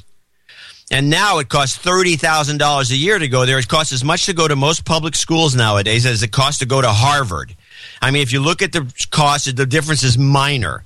And so it's like the whole thing has been a scam to set up these, ever since they privatized the college loan system, which used to be run by the government and used to be actually fair. They've privatized it. Now all these students come walking out of college deep in debt. And this is the only loan that does not go away if you file for bankruptcy. Did you know that? Yep, I did know that. The whole thing is a complete scam. Nobody's done anything about it except a few protesters in England who are complaining about their tuition going up. And the fact of the matter is this has been creeping up. It's ludicrous. And I do not take out students. When I was a kid, you could actually work, part-time, and you could pay for you could pay your way through school. What happened? Yeah, he worked his way through college. Remember that? That used to be part of the American dream. Yeah, had you ever heard that even said anymore? No. Is that a meme out there? I've never heard the meme anymore. The meme is gone. Work my way through college. Now, of course, it's the meme. My grandfather taught at Harvard while putting himself through Harvard. That's how he paid for it. Can't do that anymore either. No, the whole thing is to become this huge scam to enslave these poor students into these ridiculous loans. And if they miss a payment, there's all these, it's almost like a payday loan where you miss one payment, all of a sudden your interest rate goes up to 30%, and now you owe $500,000. And the whole thing is it's an outrageous scam. And it's all, and the schools are in collusion with the loan companies, or they wouldn't have, public institutions that wouldn't have jacked up their rates, and knowing that you take it or leave it, because it's almost like price fixing, because every school now has these outrageous tuitions, whether they're public or private. It's unbelievable. And this is why you have so many hot co-ed strippers. They're working their way through college in Los Angeles. Actually, you say that is a kind of a funny gag. No, I'm not. I think you're right. No, I know I'm right. My daughter again, who says, "Dad, I went to 2 strip bars," and this is what every father wants to hear, of course. And because you have to be 18 if they don't serve alcohol. Then they have strip bars for 18 and over. I said, and they're all really hot, and they all go to college, and they're all paying for school. By stripping. We got a couple of schools around here. That's probably the good news. Squirrel. Yeah. So there's an upset. What are we complaining about? Shut up, all right. Ixnay on the Ulske. This is good for us, John. This is really good. The point is, I think is valid, and I think these strippers prove it, that it's the huge scam that's been set up right underneath everybody's noses, and nobody cares. Wasn't the Obama administration partially responsible for the change in student loans? Wasn't that one of his big things that we did something about student loans? I mean, he didn't do crap, is what he did. Well, but then when did it change to? And maybe someone in the chat room can help me out. When did it change? Well, why don't you figure out which president would like to see a lot of hot strippers? Let me think. Clinton. Really? So, but somewhere along the lines, it changed. I can't remember. We'll get to the bottom. John, I think it was under Bush, and I remember us talking about it on this show. This started before Bush. No, I think that you cannot get rid of your student loan even if you file for bankruptcy. That part may have been under Bush. Yeah, they did a bunch of that crap. They did a bunch of credit cards, are now exempt from bankruptcy. I mean, where else are you going to borrow money? The system is corrupt. It's corrupt. The politicians are corrupt. The schools are corrupt. It's amazing how corrupt everything has become. And I'm surprised that the public is not up in arms, but they're not because they're watching, Dancing with the Stars. John C. Dvorak's pet peeve of the day. Let's thank, I want to finish off here. Chris Slewinski in Sherwood Park, Alberta, Canada, $50. George Scanlon in Carpentersville, Illinois, $50. Jason Burke, Richmond, Texas, $50. And finally, Jason Sao Bento in Toronto, Canada. Hey, John and Adam, longtime listener, first-time donor, recently got a promotion. Figured out now it's making a little extra cash. I could be helping out with the best show on the interwebs. If I could get a de-douching and a shot of karma, give him a combination for the new job position. I'd also like to have a birthday call-out. You've got karma. Yeah, we got the birthday call-out set. And that'll be it for this show. I want to thank everybody who helped us do it, and especially also the people that gave less than the $50, which we list your name, and everyone who subscribes. Please check your subscriptions to see if they're still valid because PayPal pulls them left and right. I saw that it looked like the $5 monthlies went down a bit. So we may have gone through another round of PayPal screwing us. It's probably Peter Thiel. He's probably making that happen. He's probably, I mean, people, I hear more and more. There's those guys, just screw them. Yeah. I got a couple weird things that happen on PayPal every once in a while. Like they kick back somebody's donation saying they take it back, right? They literally take it back. The money they take the money away from you. It's like it's weird. Whoa, all right. So yes, we highly appreciate the support of the show. It's what keeps us running. You don't see us with no geo-targeted ad network with some foundation bull crap selling ads where you're the product. The show is the product. The show is the product. The show notes are the product. The NoAgendaNewsNetwork.com is the product. There's a lot of stuff. There's a lot of product. John, we do some product here. We do some product, my friend. We're product meisters. Dvorak.org/NA. Apparently kids everywhere love that jingle. And they have a hard time pronouncing your name, like the toddlers. But they, that's the way my wife pronounces it. I'm So that is the only thing you need to remember. Dvorak.org/NA. It's your birthday. Short list today, but we are very happy to congratulate Arnold Rystad's son, Nate, who turns two today, so he'll be singing that jingle pretty soon. Also, Jason Soa Bento says happy birthday to his lovely girlfriend, Lisa Kim, and we could not agree more. Happy birthday from your buddies here at the No Agenda Show. It's your birthday, yeah! And we've got... Now, did Mark True come in with like $1,000 right that we all in one go, right? Yeah. He's not messing around. So and he says his ring size is 13.5. Note to Eric. Okay, good. So he'll be receiving a ring, and I think Eric told me 2 more weeks or something like that. He's got an update coming. Yeah, they're in process of being manufactured as we speak. Okay. Now, now that I know it's in the shill's hands, now I know that it's good and that it's going to get done. And because, man, for as much crap as I give Eric sometimes, he does a great job. He really does. All right, Eric, feeling better now? All right. Yeah, he's probably not listening. He's not even listening. Mark True, please step forward, sir. Because of your giving level up to the required status of $1,000, which you've done in one go, and you didn't even make us kick in the extra penny, we are very proud, sir, as you kneel before us to pronounce you and knight thee, Sir Mark True, Knight of the No Agenda Roundtable. For you, sir, an entire table full of co-eds who are stripping to work their way through school. Sir Mark, welcome. I've changed it. It's now we have co-eds stripping through school. That's a new American phenomenon. Yeah, and they are entertaining our knights, which is pretty awesome, I'd say. Okay, second half of the show. This is where we usually have some fun. Oh, you got something crazy to go? Can I do one thing first? Yeah, of course. I don't know if anybody watches CNN, but over the years... Wait a minute. I just raised my hand without talking. Does that count? I watch that. I watch C-SPAN. I watch all the douchebag channels. So... I don't know about you, but it seems to me as if John King is on something. He's got this show in this John King's world or something. He has like the walk, don't walk sign behind him all the time. And he yaks away at high speed, saying most of the time not making any sense whatsoever, and he talks so fast it's pretty hard to beat. But I've got this one clip here called "John King is High." I want you to listen to it and tell me if you can understand what the heck he's talking about. And Fran, is part of the bad news also that it is somewhat obvious proof that as the United States pulls back and asks the Karzai government to do more to prevent them from coming back, and maybe to cut a deal with the Taliban of some sort so the Taliban is not friendly to al-Qaeda, that those critical pieces of the equation are failing. What? What? What? He's not, I don't know if he's high. I think he's just an idiot. He's not talking fast enough for it to be coke. Well, sometimes it's pretty fast.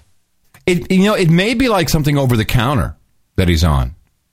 Well, I don't know. Maybe it's coffee. I mean, some people get that way with coffee. That's possible. I don't know. They get all wired up with coffee, and the next thing you know, they're talking and this is just, he strings words together, starts to make sense just as it's about to make sense, and then he says something weird. Wait a minute. You think it's the magnetic Yes, thing? I do. Let's listen to it again. And Fran, is part of the bad news also that it is somewhat obvious proof that as the United States pulls back and asks the Karzai government to do more to prevent them from coming back, and maybe to cut a deal with the Taliban of some sort so the Taliban is not friendly to al-Qaeda, that those critical pieces of the equation are failing. Yeah, I think it's a magnetized brain influence. But it's not, the magnet isn't cranked up to full speed like it did on those other ones, so he's not like completely whacking out. So did you see the thing on the internet, the movie of the guy with the magnet? Yeah, I told you about that, and he starts talking like those news anchors. Yeah, totally. But he also twitches. Uh-oh, what are you saying? Well, I know he twitches when they crank the magnet. The guy. Are you saying I don't have Tourette's, but there's actually magnet work going on? They're trying to. Well, I wasn't making that accusation. No, I thought it was an accusation. It's a possibility. Association is what I thought it was.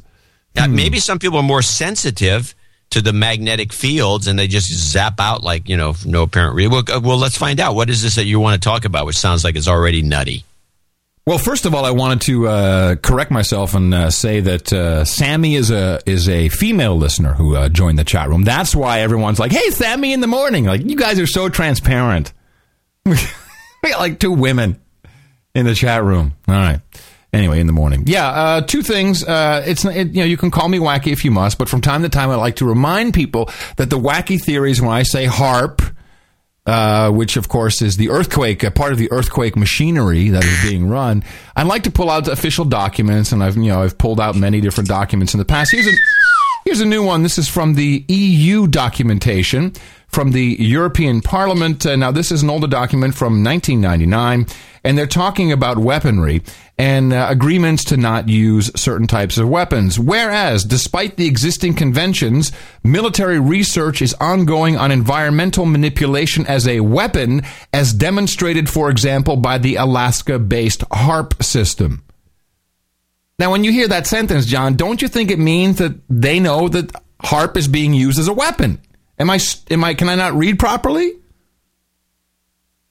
Hello? Just listening to that, I don't have a copy of it. I don't know where you got it. Off their website, europarl.europa.eu. From the EU's parliament? They produced this? Yeah, it's online. All right. Well, that sounds like they're suspicious. Maybe they're just, maybe they don't know what they're talking about. Well, so on Coast to Coast AM, this guy showed up. I have no idea who he is. It doesn't matter. Whenever someone agrees with my conspiracy theories, they're great. Brooks, during the Japanese earthquake several weeks ago, do you know if there was any kind of a spike from HAARP? Some people have told me there was. Well, the spike that people talk about, there are actually two of them. One is a changing of the sky into kind of a lavender hue, the auroral effect of the high frequency affecting the sky above where this earthquake is going to happen. And the other is a ham radio being able to pick up that 2-meter phased array carrier frequency from HAARP.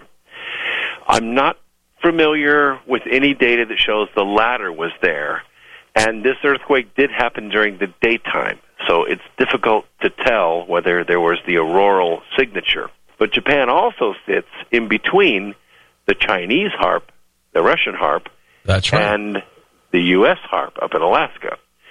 So it's difficult to tell which one might have been used. And in cases like this, where you're looking at a target of multiple weapon systems, it might be smart to just follow the money.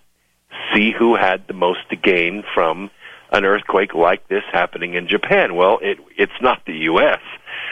Japan was the number 2 buyer of U.S. debt, and we're, of course, wonderful trading partners with Japan. It would have been advantageous to the Chinese because they're the number 1 buyers of U.S. debt, and they're up and coming strong, and they want to compete in several markets, not the least of which is electronics and manufactured goods and pre-manufactured goods. And their HAARP is located not very far away, and they are already suspected of targeting Japan, not actually firing them, but targeting them with missiles. So there is intent, there is opportunity, and there is capability. Those are 3 good earmarks for any investigator. Russia, on the other hand, also has some motivation to do it because they are not really the friends that the Clintons would have us believe they are with the West. The West, however, probably was not involved in it. Now, the other HAARPs do have signatures as well. The one in Russia is nicknamed the Woodpecker because its ELF is so high amplitude that it makes a very loud ticking sound on the ham radio when it's picked up. No evidence that that one was picked up. Huh. So that only leaves the Chinese one left. Okay. Now let me say what I think. Okay. I like the theory. And the Chinese, of course, have been asking Japan to give them an apology for Nanking for God knows how long. The Japanese keep telling them to shove it. Is that Larry King's brother? And, yes, his sister, Nan. Oh, Nan. Sorry.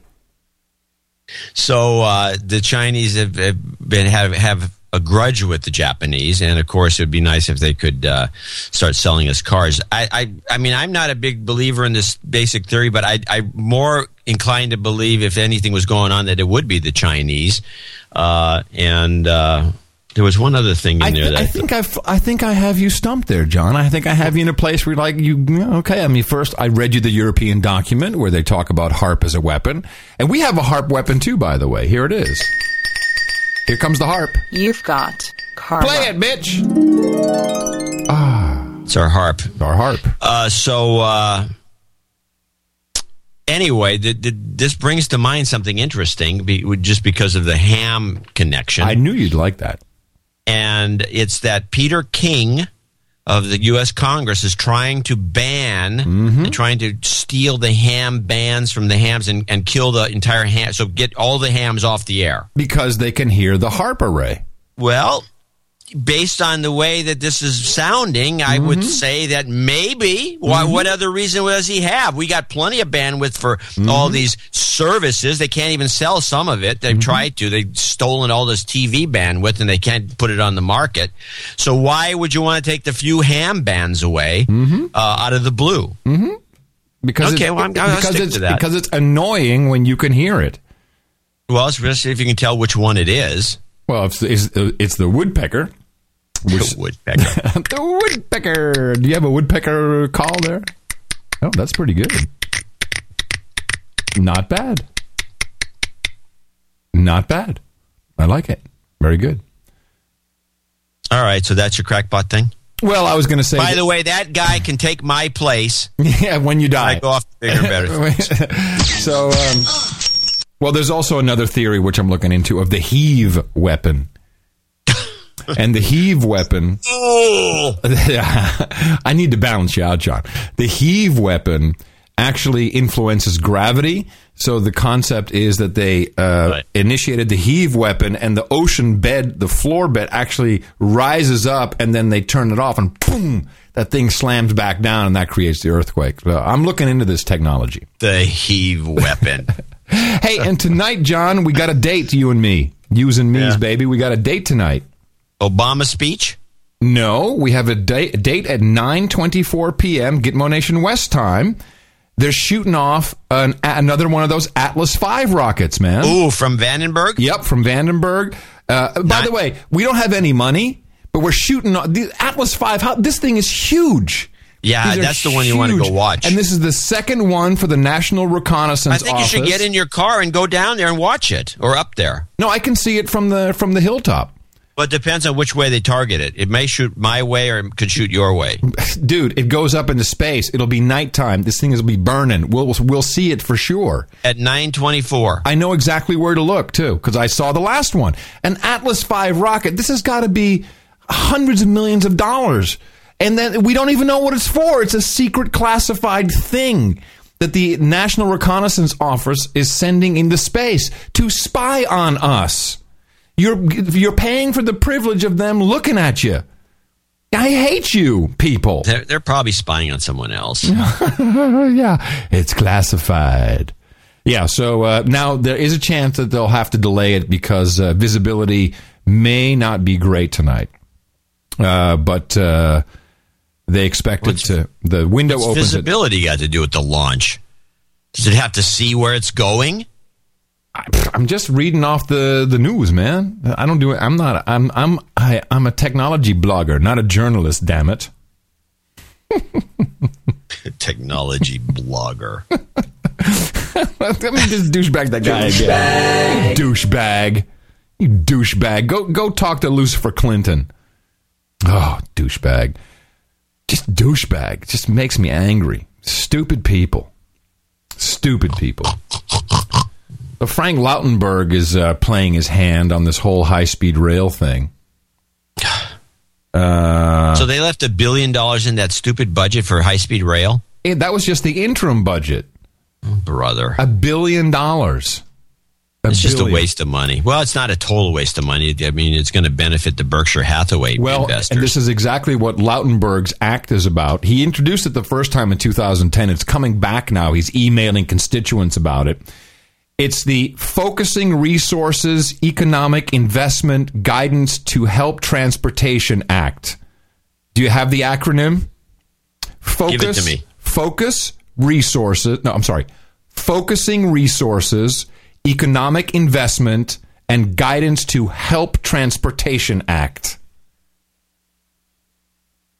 Dud? What is... Freight. Oh, freight.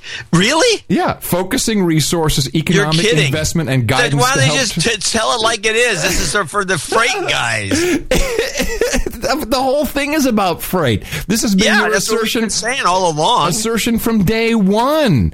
So they actually make an acronym that says freight? Yeah, hold on. All aboard, trains good, planes bad. What do you know? 10 and a half, 11. Inches. Unbelievable. Isn't that crazy? Nudge, wink, wink. Yeah. For you idiots. What a big joke. And it's all about we need infrastructure. It's going to play a critical role. And you got to read through the whole act, the whole bill, and then down at the bottom it's like, trains is how we can move freight. The Freight Act will help bring us national freight policy that will dramatically improve freight mobility in this country. Heaven forbid that these big, giant, conglomerate railroad companies put their own damn beds in. They make the public pay for it so they can make more money. Well, remember, John, there's only one thing you have to do. Just take your medicine. Just take your medicine. Have you not taken your meds this morning, John? I always take my meds. Good. You know that it's going out of patent, the hard-on drug, Viagra. Oh? Yeah, it's next year. It goes out of patent, so you can watch all kinds Viagra 2. I'm sorry? My prediction. Viagra 2, my prediction. Really? Yeah. I don't know. Well, they're working on all kinds of stuff. Because, of course, there's all kinds of fake Viagra around, and soon that'll be basically legal Viagra. And Pfizer's freaking out. They got to make some more vaccines. Maybe they could make a vaccine that guarantees a hard-on. That would be kind of cool. Huh. Wouldn't it? You just take one vaccine when you're like 13 or something, and then guaranteed. 13. You have to be 21 in this country. Guaranteed no erectile dysfunction. Perfect. Yeah. It's possible. Yeah, why not? We can just tell them that it works. Doesn't matter, does it? I don't think it matters. No, I don't think so. So I got a couple of clips we want to get out of the way early. Well, we're still before you go off into the boner direction. Where else am I going to go? I want to play a couple. Okay. Strike missions continue. You need an intro, or are we going straight for it? Go straight Well, for we've it. been hearing for weeks, as you said, Shep, that on Capitol Hill there have been testimony from various Pentagon chiefs saying that we had handed over the strike mission to NATO and that U.S. fighter planes would simply be used for refueling missions, for surveillance. Take a listen to Secretary Gates less than 2 weeks ago on Capitol Hill. We will not be taking an active part in the strike activities, and we believe that our allies can sustain this for some period of time. But today, Pentagon spokesman surprised many of us, letting slip this morning that, in fact, the U.S. had 11 strike fighter aircraft in the fight, 6 of them F-16s, flying, and on 3 separate occasions, they dropped bombs on Gaddafi's air defense systems. But the rebels are still fighting against the leader there, Muammar Gaddafi, and they say they want the U.S. to take a larger role in the operation. I mean, why wouldn't they? Well, the French and the British also highly critical of the U.S. for not taking a larger role. But what we're really hearing from the Pentagon today is that the U.S. is taking a larger role than previously disclosed to the American public. The Pentagon arguing that these are defensive airstrikes, not offensive airstrikes, a difference that may be lost on the American public, which was told that the U.S. involvement in the strike mission was over. Shep. And it's not a war, and we haven't taken sides, right? Well, it was going to last a couple of days. Yeah, a couple of days, we'll be out. Just a couple of days, people. Shep. You can take that to the bank. Yeah, no, actually, we have that somewhere. I need a whole panel just for Obama sound bites at this point. It's becoming a comedy act. I mean, the guy is a comedy act. So why are we not out of Gitmo? So there was at the Chicago City Club, there was a New York Times reporter asking, of all people, Axelrod, who's now hanging out in Chicago. Oh, yeah. Well, he's starting up the campaign. That's what he's doing. He's getting ready for he's running the campaign, isn't he, with Pluff again? I guess. Well, and so whatever the case is, he was in there. The New York Times guy asked him a hard question about how come Obama said we're going to be out of Gitmo. You can take it to the bank. The first thing he's going to do when I'm president is get us out and close down Gitmo. Right. And so it turns out, Axelrod, I got the clip here where he tries to explain it. And of course, it's not Obama's fault, even though he could sign executive orders. He's got a million ways of doing it. He couldn't do it because Congress, even though it was 100% Democrats, Congress wouldn't let him. So he didn't want to push the issue, I guess. That he, former USC law professor, who knows that this is morally outrageous, why didn't he say, no, I ain't going to sign that because Those guys got to get out of there. Well, let me say a number of things about that. First of all, well, I got to make up a lie. Let me say a number of things about that. First of all, let me be clear. Listen, okay, I've got it. There is this institution, as you mentioned, called the United States Congress. And under our system, My God, he has to, John, agree with me. When you talk like that, you're making up the lie as you go along. You're adding a lot of extra words so your brain can catch up to what you're trying to dream up. Yeah, there's this institution, as you well know, it's called the American Congress. They have some authority here. And they've exercised that authority, and they've exercised it, in contravention of the pleas that the president and others have made.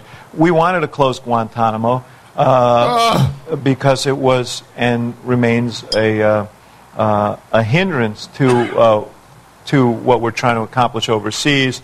It's a negative symbol, and in that sense, it doesn't enhance our safety. It detracts from it, and that's why we wanted to move remaining prisoners from Guantanamo to Thompson, Illinois, and into another facility there. That's and the United States Congress has blocked that and has made it more difficult in terms of where the venues in which these folks are going to be tried. But I will say, Jim, so we're proscribed from it, and so then it becomes a matter of you can take that to the bank. I'll throw a little sugar on top, Johnny boy. Pentagon now says they have second thoughts on withdrawal from Iraq. This is a little thing. You got me. You got me on that one. Yeah, 8 months shy of its deadline for pulling the last American soldier from Iraq and closing the door on an 8-year war, the Pentagon is having second thoughts. Reluctant to say it publicly, officials, this is from AP, by the way, officials fear a final pullout in December could create a security vacuum, offering an opportunity for power grabs by antagonists. In an unresolved and simmering Arab-Kurd dispute, a weakened but still active Al-Qaeda, or even an adventurous neighbor such as Iran. The U.S. wants to keep perhaps, several thousand troops in Iraq, not to engage in combat, but to guard against an unraveling of a still fragile peace. Yeah, it's real peaceful over there. Let's go on vacation to Iraq. It's so peaceful. This was made clear during Defense Secretary Robert Gates' visit Thursday and Friday, in which he and the top U.S. commander in Iraq talked up the prospects of an extended U.S. stay. Oh, really? How do you answer that, douchebaggerod? Unbelievable. People. That's a good one. Well, it's not a good one. It's sad is what it is. It's totally sad. You jig yourself into a hole and you fall in and you're in there. Yeah, it's sad for the U.S. economy since we're going broke, and I still have potholes out here, even though there's probably less of them in Iraq. Hey, you know what? I've been on that highway from Kuwait City to Baghdad. It rocks. I mean, yeah, okay, the bridges are blown out, but it's a 16-lane highway. There are like 8 lanes on each side. I'm not kidding. It's a beautiful highway and no potholes. Wait, didn't Obama say he was going to get us out of the war? First thing when he became president, you can take that to the bank? You can take that to the bank. Yeah. That's exactly what he said. Apparently he lied. No. All right, so that's enough of that depressing news. Yeah. I have another piece, just another little thing to get out of the way here. This is unreported education news. I didn't realize this, although I've always suspected it. I always thought it was weird. They used to have a bunch of ads here in California about how you should get your 2-year-old into Head Start. Get him into Head Start because it's going to, get the kids, start training them early, propagandize them. I think, of course, you get these kids early into these pre-kindergarten programs, which they had all over California. They're promoting like crazy, even though they cost a fortune. Of course, a lot of it's so you can get the kid out of the house, I guess, or you don't want to raise your kid. You shouldn't have kids if you don't want to raise them. But that's okay. It's another story. And I might be wrong. So there's apparently some studies that have been done. I didn't know any of this. This is one of the congressmen. I have his name somewhere here. Let me guess. Dan Douchebach. No, he's a This is a guy's. It's a Reed Bibble. So Reed Bibble is bitching and moaning, and he just throws this little gem out, and I'm going, what? I never heard any of this. Is to first recognize that we have a problem, that there's a sickness in our system, and it doesn't work. And the idea that modest cuts to one program is going to jeopardize the entire education system is just not true. What it will do, though, is it will begin to send a message to those running those programs that they have to fix them. The results of an independent Head Start impact study indicate that the benefits of access to Head Start at age 4 are largely absent by first grade. It's worse even for those 3-year-olds who go in the program. In fact, the study cited that it had negative impacts on 3-year-olds. And so the time to begin to challenge the status quo is now.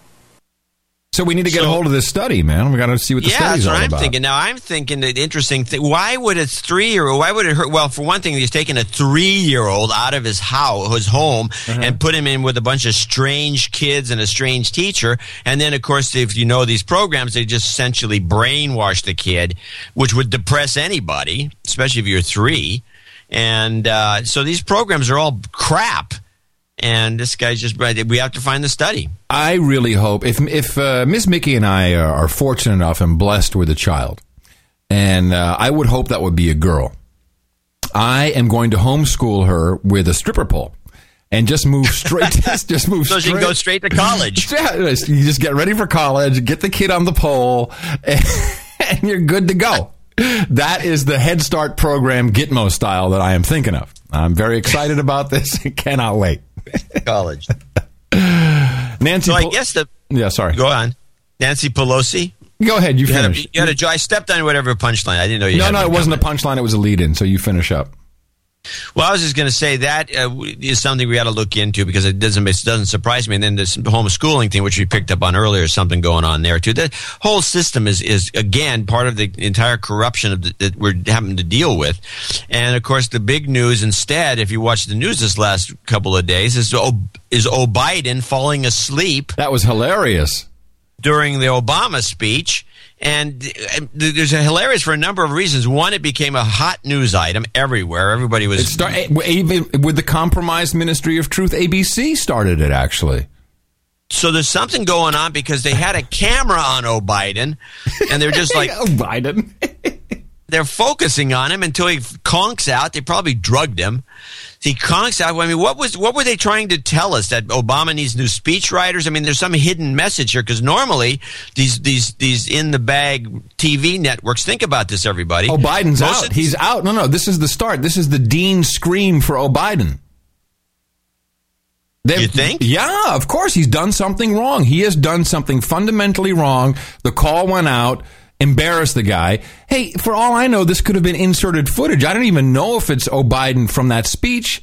Who the hell knows? No, I think call one out. This was a it was a hit job. Total political 2 to the head. Political. Yeah, I agree with that. If I were O'Biden, I'd stay away from the hot tub. Not a good idea. Well, maybe this is not to get too weird about this. Although, Obama is running for president, he's already on the campaign trail. So one of our theories was that, he's going to resign. Mm-hmm. And then, of course, Biden would want to run, and then Hillary would want to run. But the script is for Hillary. Mm-hmm. I mean, she's the setup man. Yeah. And so you want to first take Biden out if anything does happen. But Obama is running. Now, Obama's starting to run a little prematurely. In other words, he's running earlier than he really should have to. And he's going to collect $1 billion, which seems like a lot of money. And apparently, so there's something he still has $300 million tucked away. Did you know that? Yeah, from the last campaign. Yeah. None of this gets audited. We like I've been talking to a lot of IT guys, and I'm going to encourage anybody else to send me an email, john@dvorak.org, if you have any way of documenting or showing how you can scam small donations through the internet. So in other words, a big donor, somebody wants to give them like $25 million. You put it in a pot. The pot starts cranking out fake IPs and donating 55555 for, a couple of days. Right. And the next thing you know, you got the $20 million transferred from some Arab sheik or Qatar or whatever, or the people that put together Al Jazeera, everybody's also hot over now all of a sudden, and all of a sudden this shows up in American coffers, which is totally an illegal contribution, but it could be done on the internets. Hey, so here's a thought, because of course you and I have to pay taxes over all these giving levels. What if we just create the no agenda ticket, right? And so we start a exploratory committee, but we actually run for the presidency and the vice presidency. I don't have to tell you which one you are. And can't we just take all that as campaign donations? You have to spend them. Oh, yeah. Like there's a lot left over. I'm saving after we pay bills, right? And No Agenda News Network is now like $600 I don't a month. mind. I like the idea. I'd rather just keep continuing the way we're going, insofar as opposed to scamming the system, because the paperwork for this is you need a full-time bookkeeper. Yeah, and that would be one more person. Eric is cringing. He's like, no, I don't think Eric. No, I don't want to do books. Now it's easy. It's like, here's my money. It's like, here you go. Take it. It's all over. What do you mean? You're going to be the vice president? Yeah, of course. I get to fall asleep. So I get all the hot strippers. I would rather doze off. So anyway, so something is up with this with the Biden's falling asleep and Hillary and the rest of it. Particularly because ABC News broke it, and it's their video that's propagating. And as we know, the president of ABC News, the brand new president of ABC News, his sister is a special senior advisor to President Obama. So there's no way in hell that would happen. I mean, can you imagine if it was unintentional? No. So this is a call one out. It's very obvious. Yeah, it's intentional, definitely. I have an end of show clip, John, which I think will be kind of fun to listen to. You're never going to listen to my Trump clip.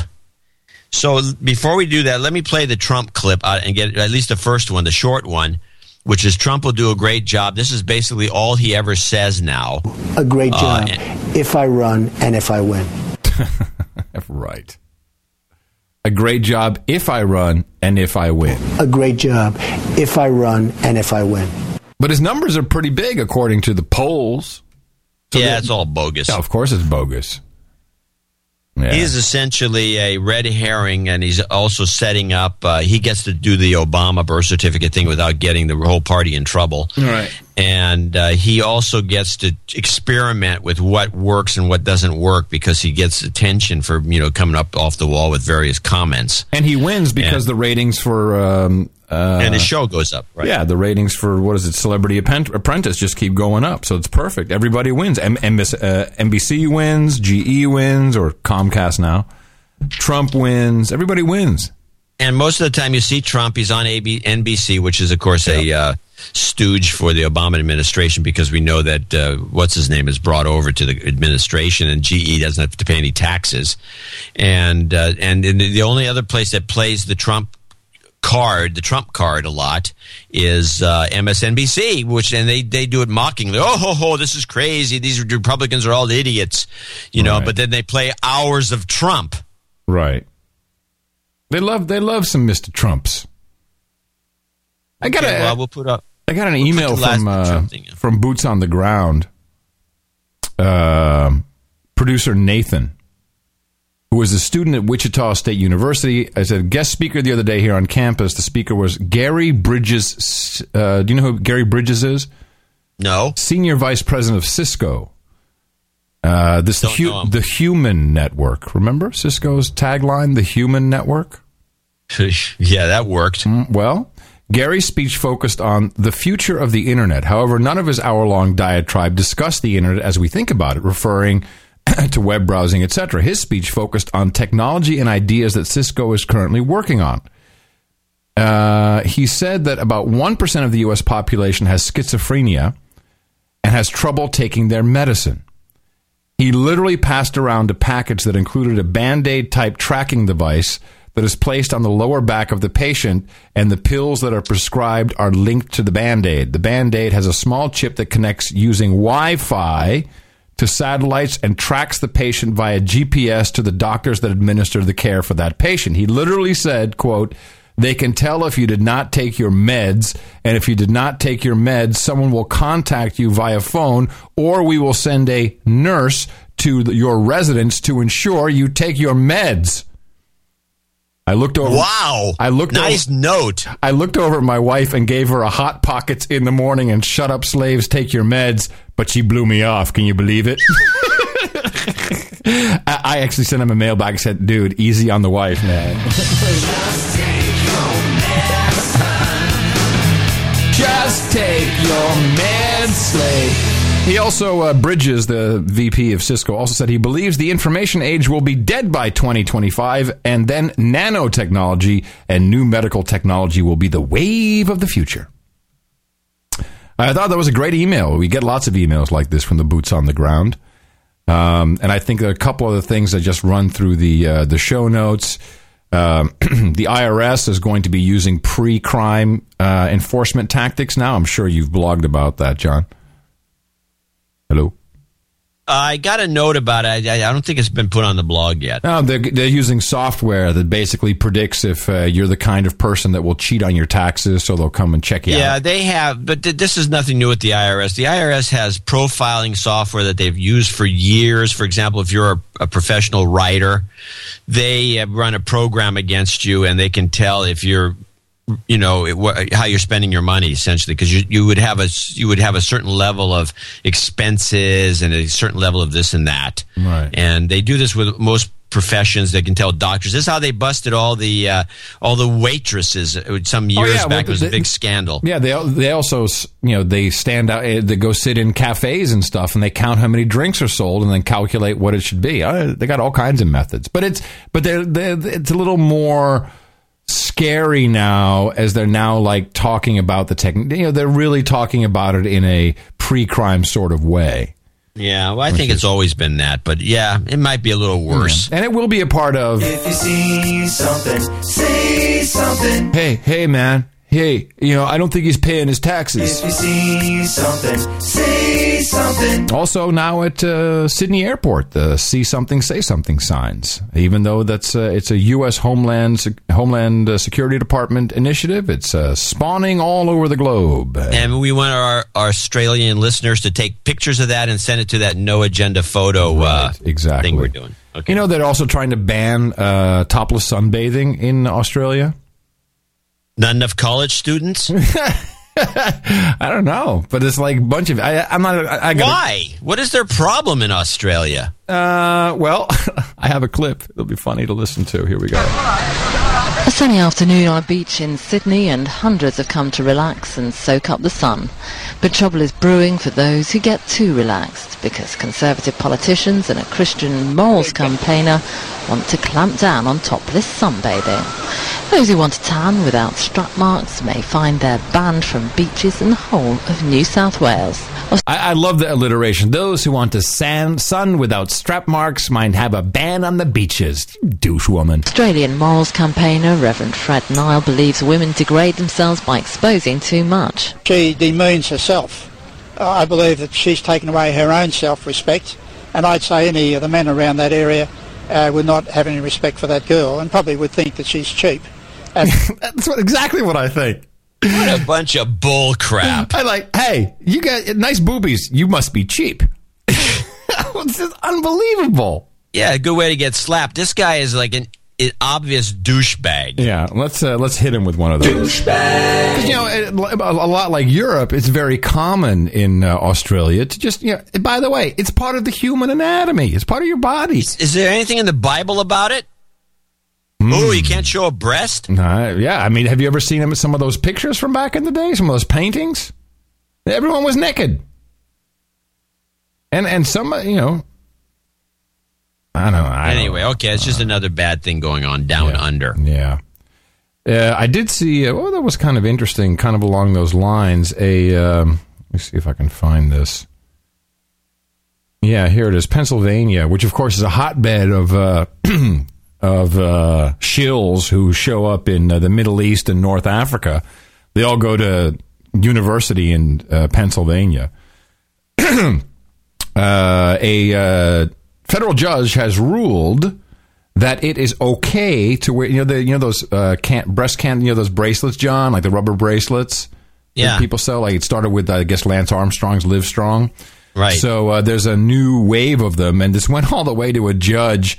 It says, I heart boobies for breast cancer fundraising. And the judge just said, no, that's okay, because apparently he loves them boobies. But that's okay, so we can use Why that. would this go to court in the first place? Because do you think idiots are only allowed in Australia? But it just says, I heart boobies, and people, this is terrible, let's sue them. Yeah, exactly. Oh, my goodness. If you see something, say something. He's wearing a bracelet with boobies on it. Oh. If you see something, say something. And here's the crazy one that a lot of people are talking about.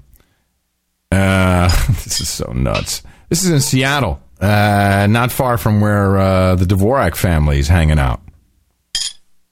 A sophomore at a local private high school ran into a little trouble. Jessica is 16, and this is great. She...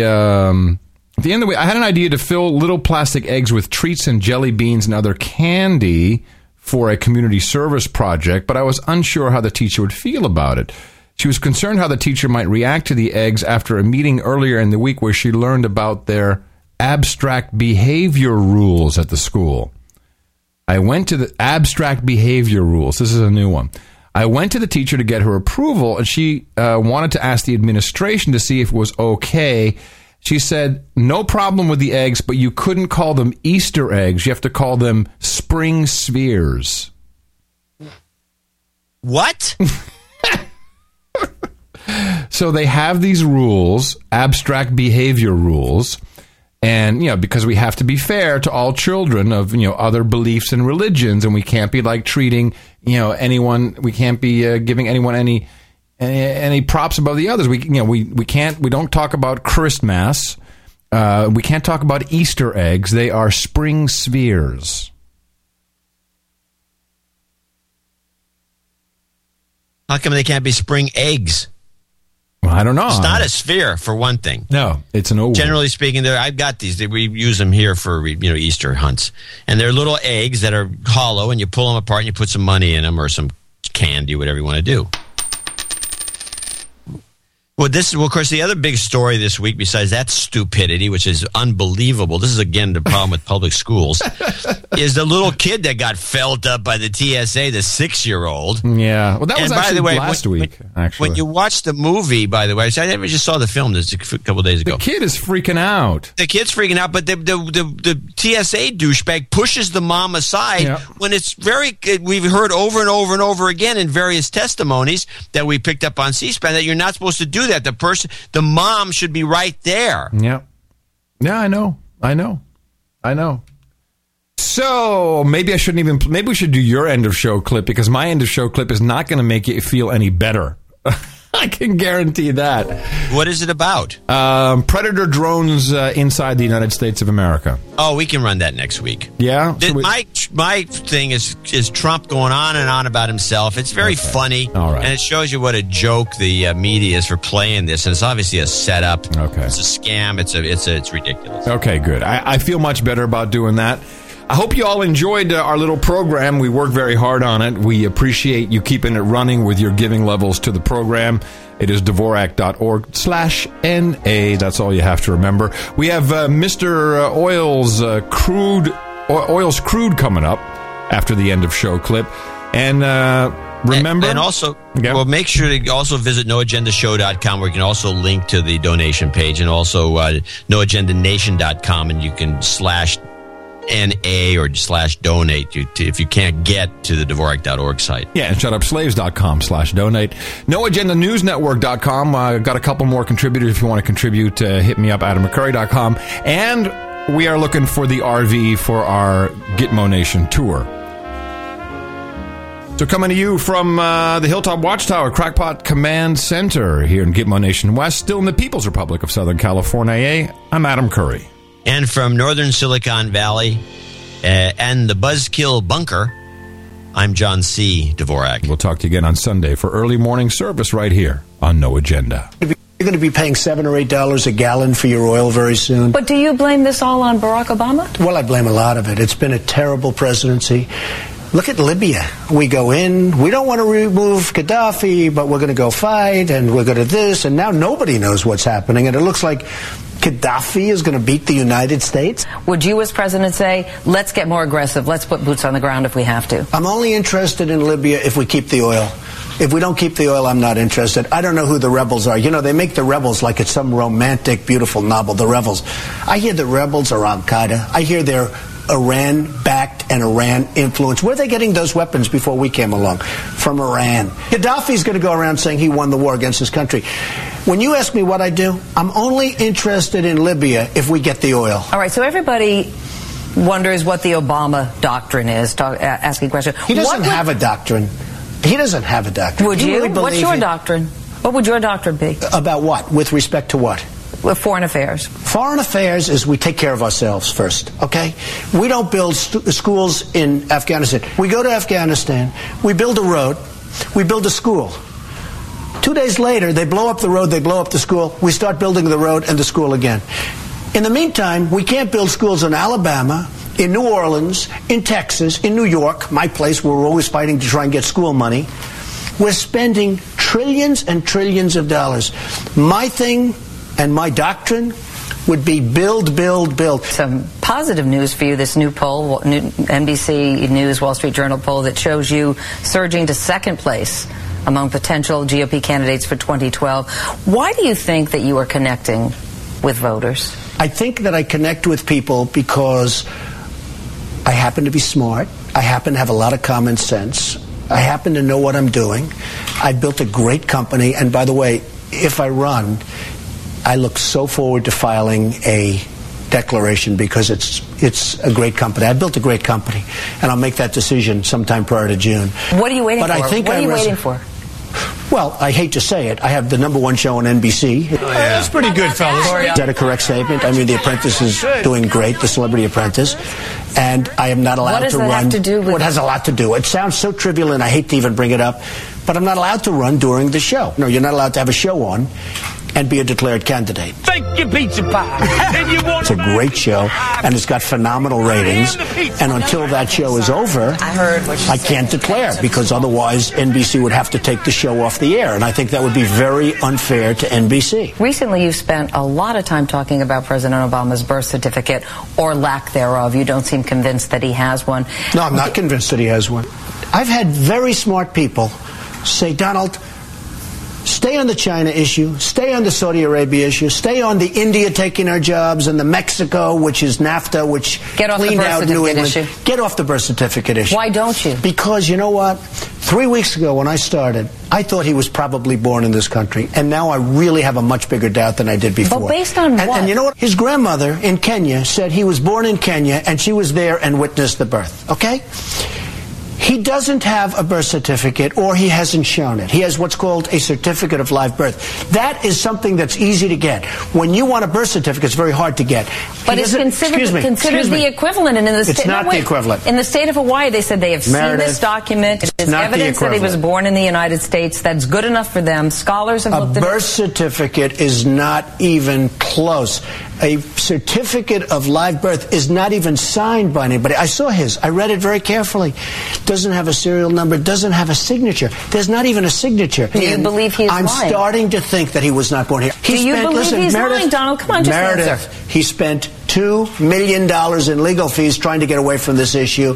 And if he weren't lying, why wouldn't he just solve it? And I wish he would, because if he doesn't, it's one of the greatest scams in the history of politics and in the history, period. You are not allowed to be a president if you're not born in this country. He may not have been born in this country. And I'll tell you what, 3 weeks ago I thought he was born in this country. Right now I have some real doubts. I have people that actually have been studying it, and they cannot believe what they're finding. You have people now down there searching, in Hawaii? Absolutely. And they cannot believe what they're finding. I would like to have him show his birth certificate. And can I be honest with you? I hope he can. Because if he can't, if he can't, and if he wasn't born in this country, which is a real possibility, I'm not saying it happened, I'm saying it's a real possibility, much greater than I thought 2 or 3 weeks ago, then he has pulled one of the great cons in the history of politics.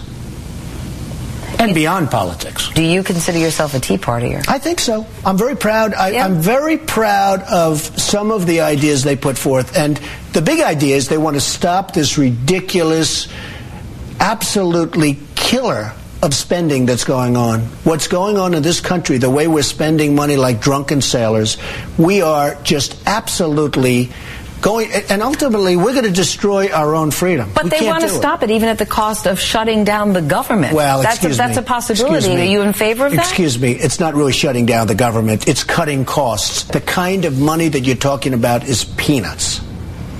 And I think the Tea Party has done an amazing service for this country because people now, even very liberal Democrats, are starting to think for the first time, well, maybe we can't just keep giving everything away. But if I think they performed a great service. So if there were a partial shutdown of the government come Friday, that would be okay with you? In my opinion, I hear the Democrats are going to be blamed and the Republicans are going to be blamed. I actually think the president would be blamed. If there is a shutdown, and it's not going to be a horrible shutdown because, as you know, things will sort of keep going. Well, there's a partial shutdown, right? If there is a shutdown, I think it would be a tremendously negative mark on the President of the United States. He's the one that has to get people together. Right. I'm a deal man. I made hundreds and hundreds of deals and transactions.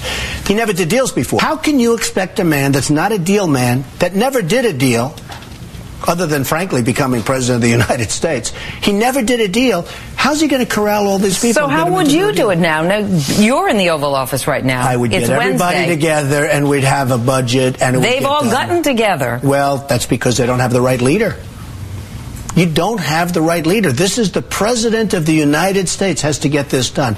And I think he probably will. Now, I don't say he, but I think he and the group probably will get it done.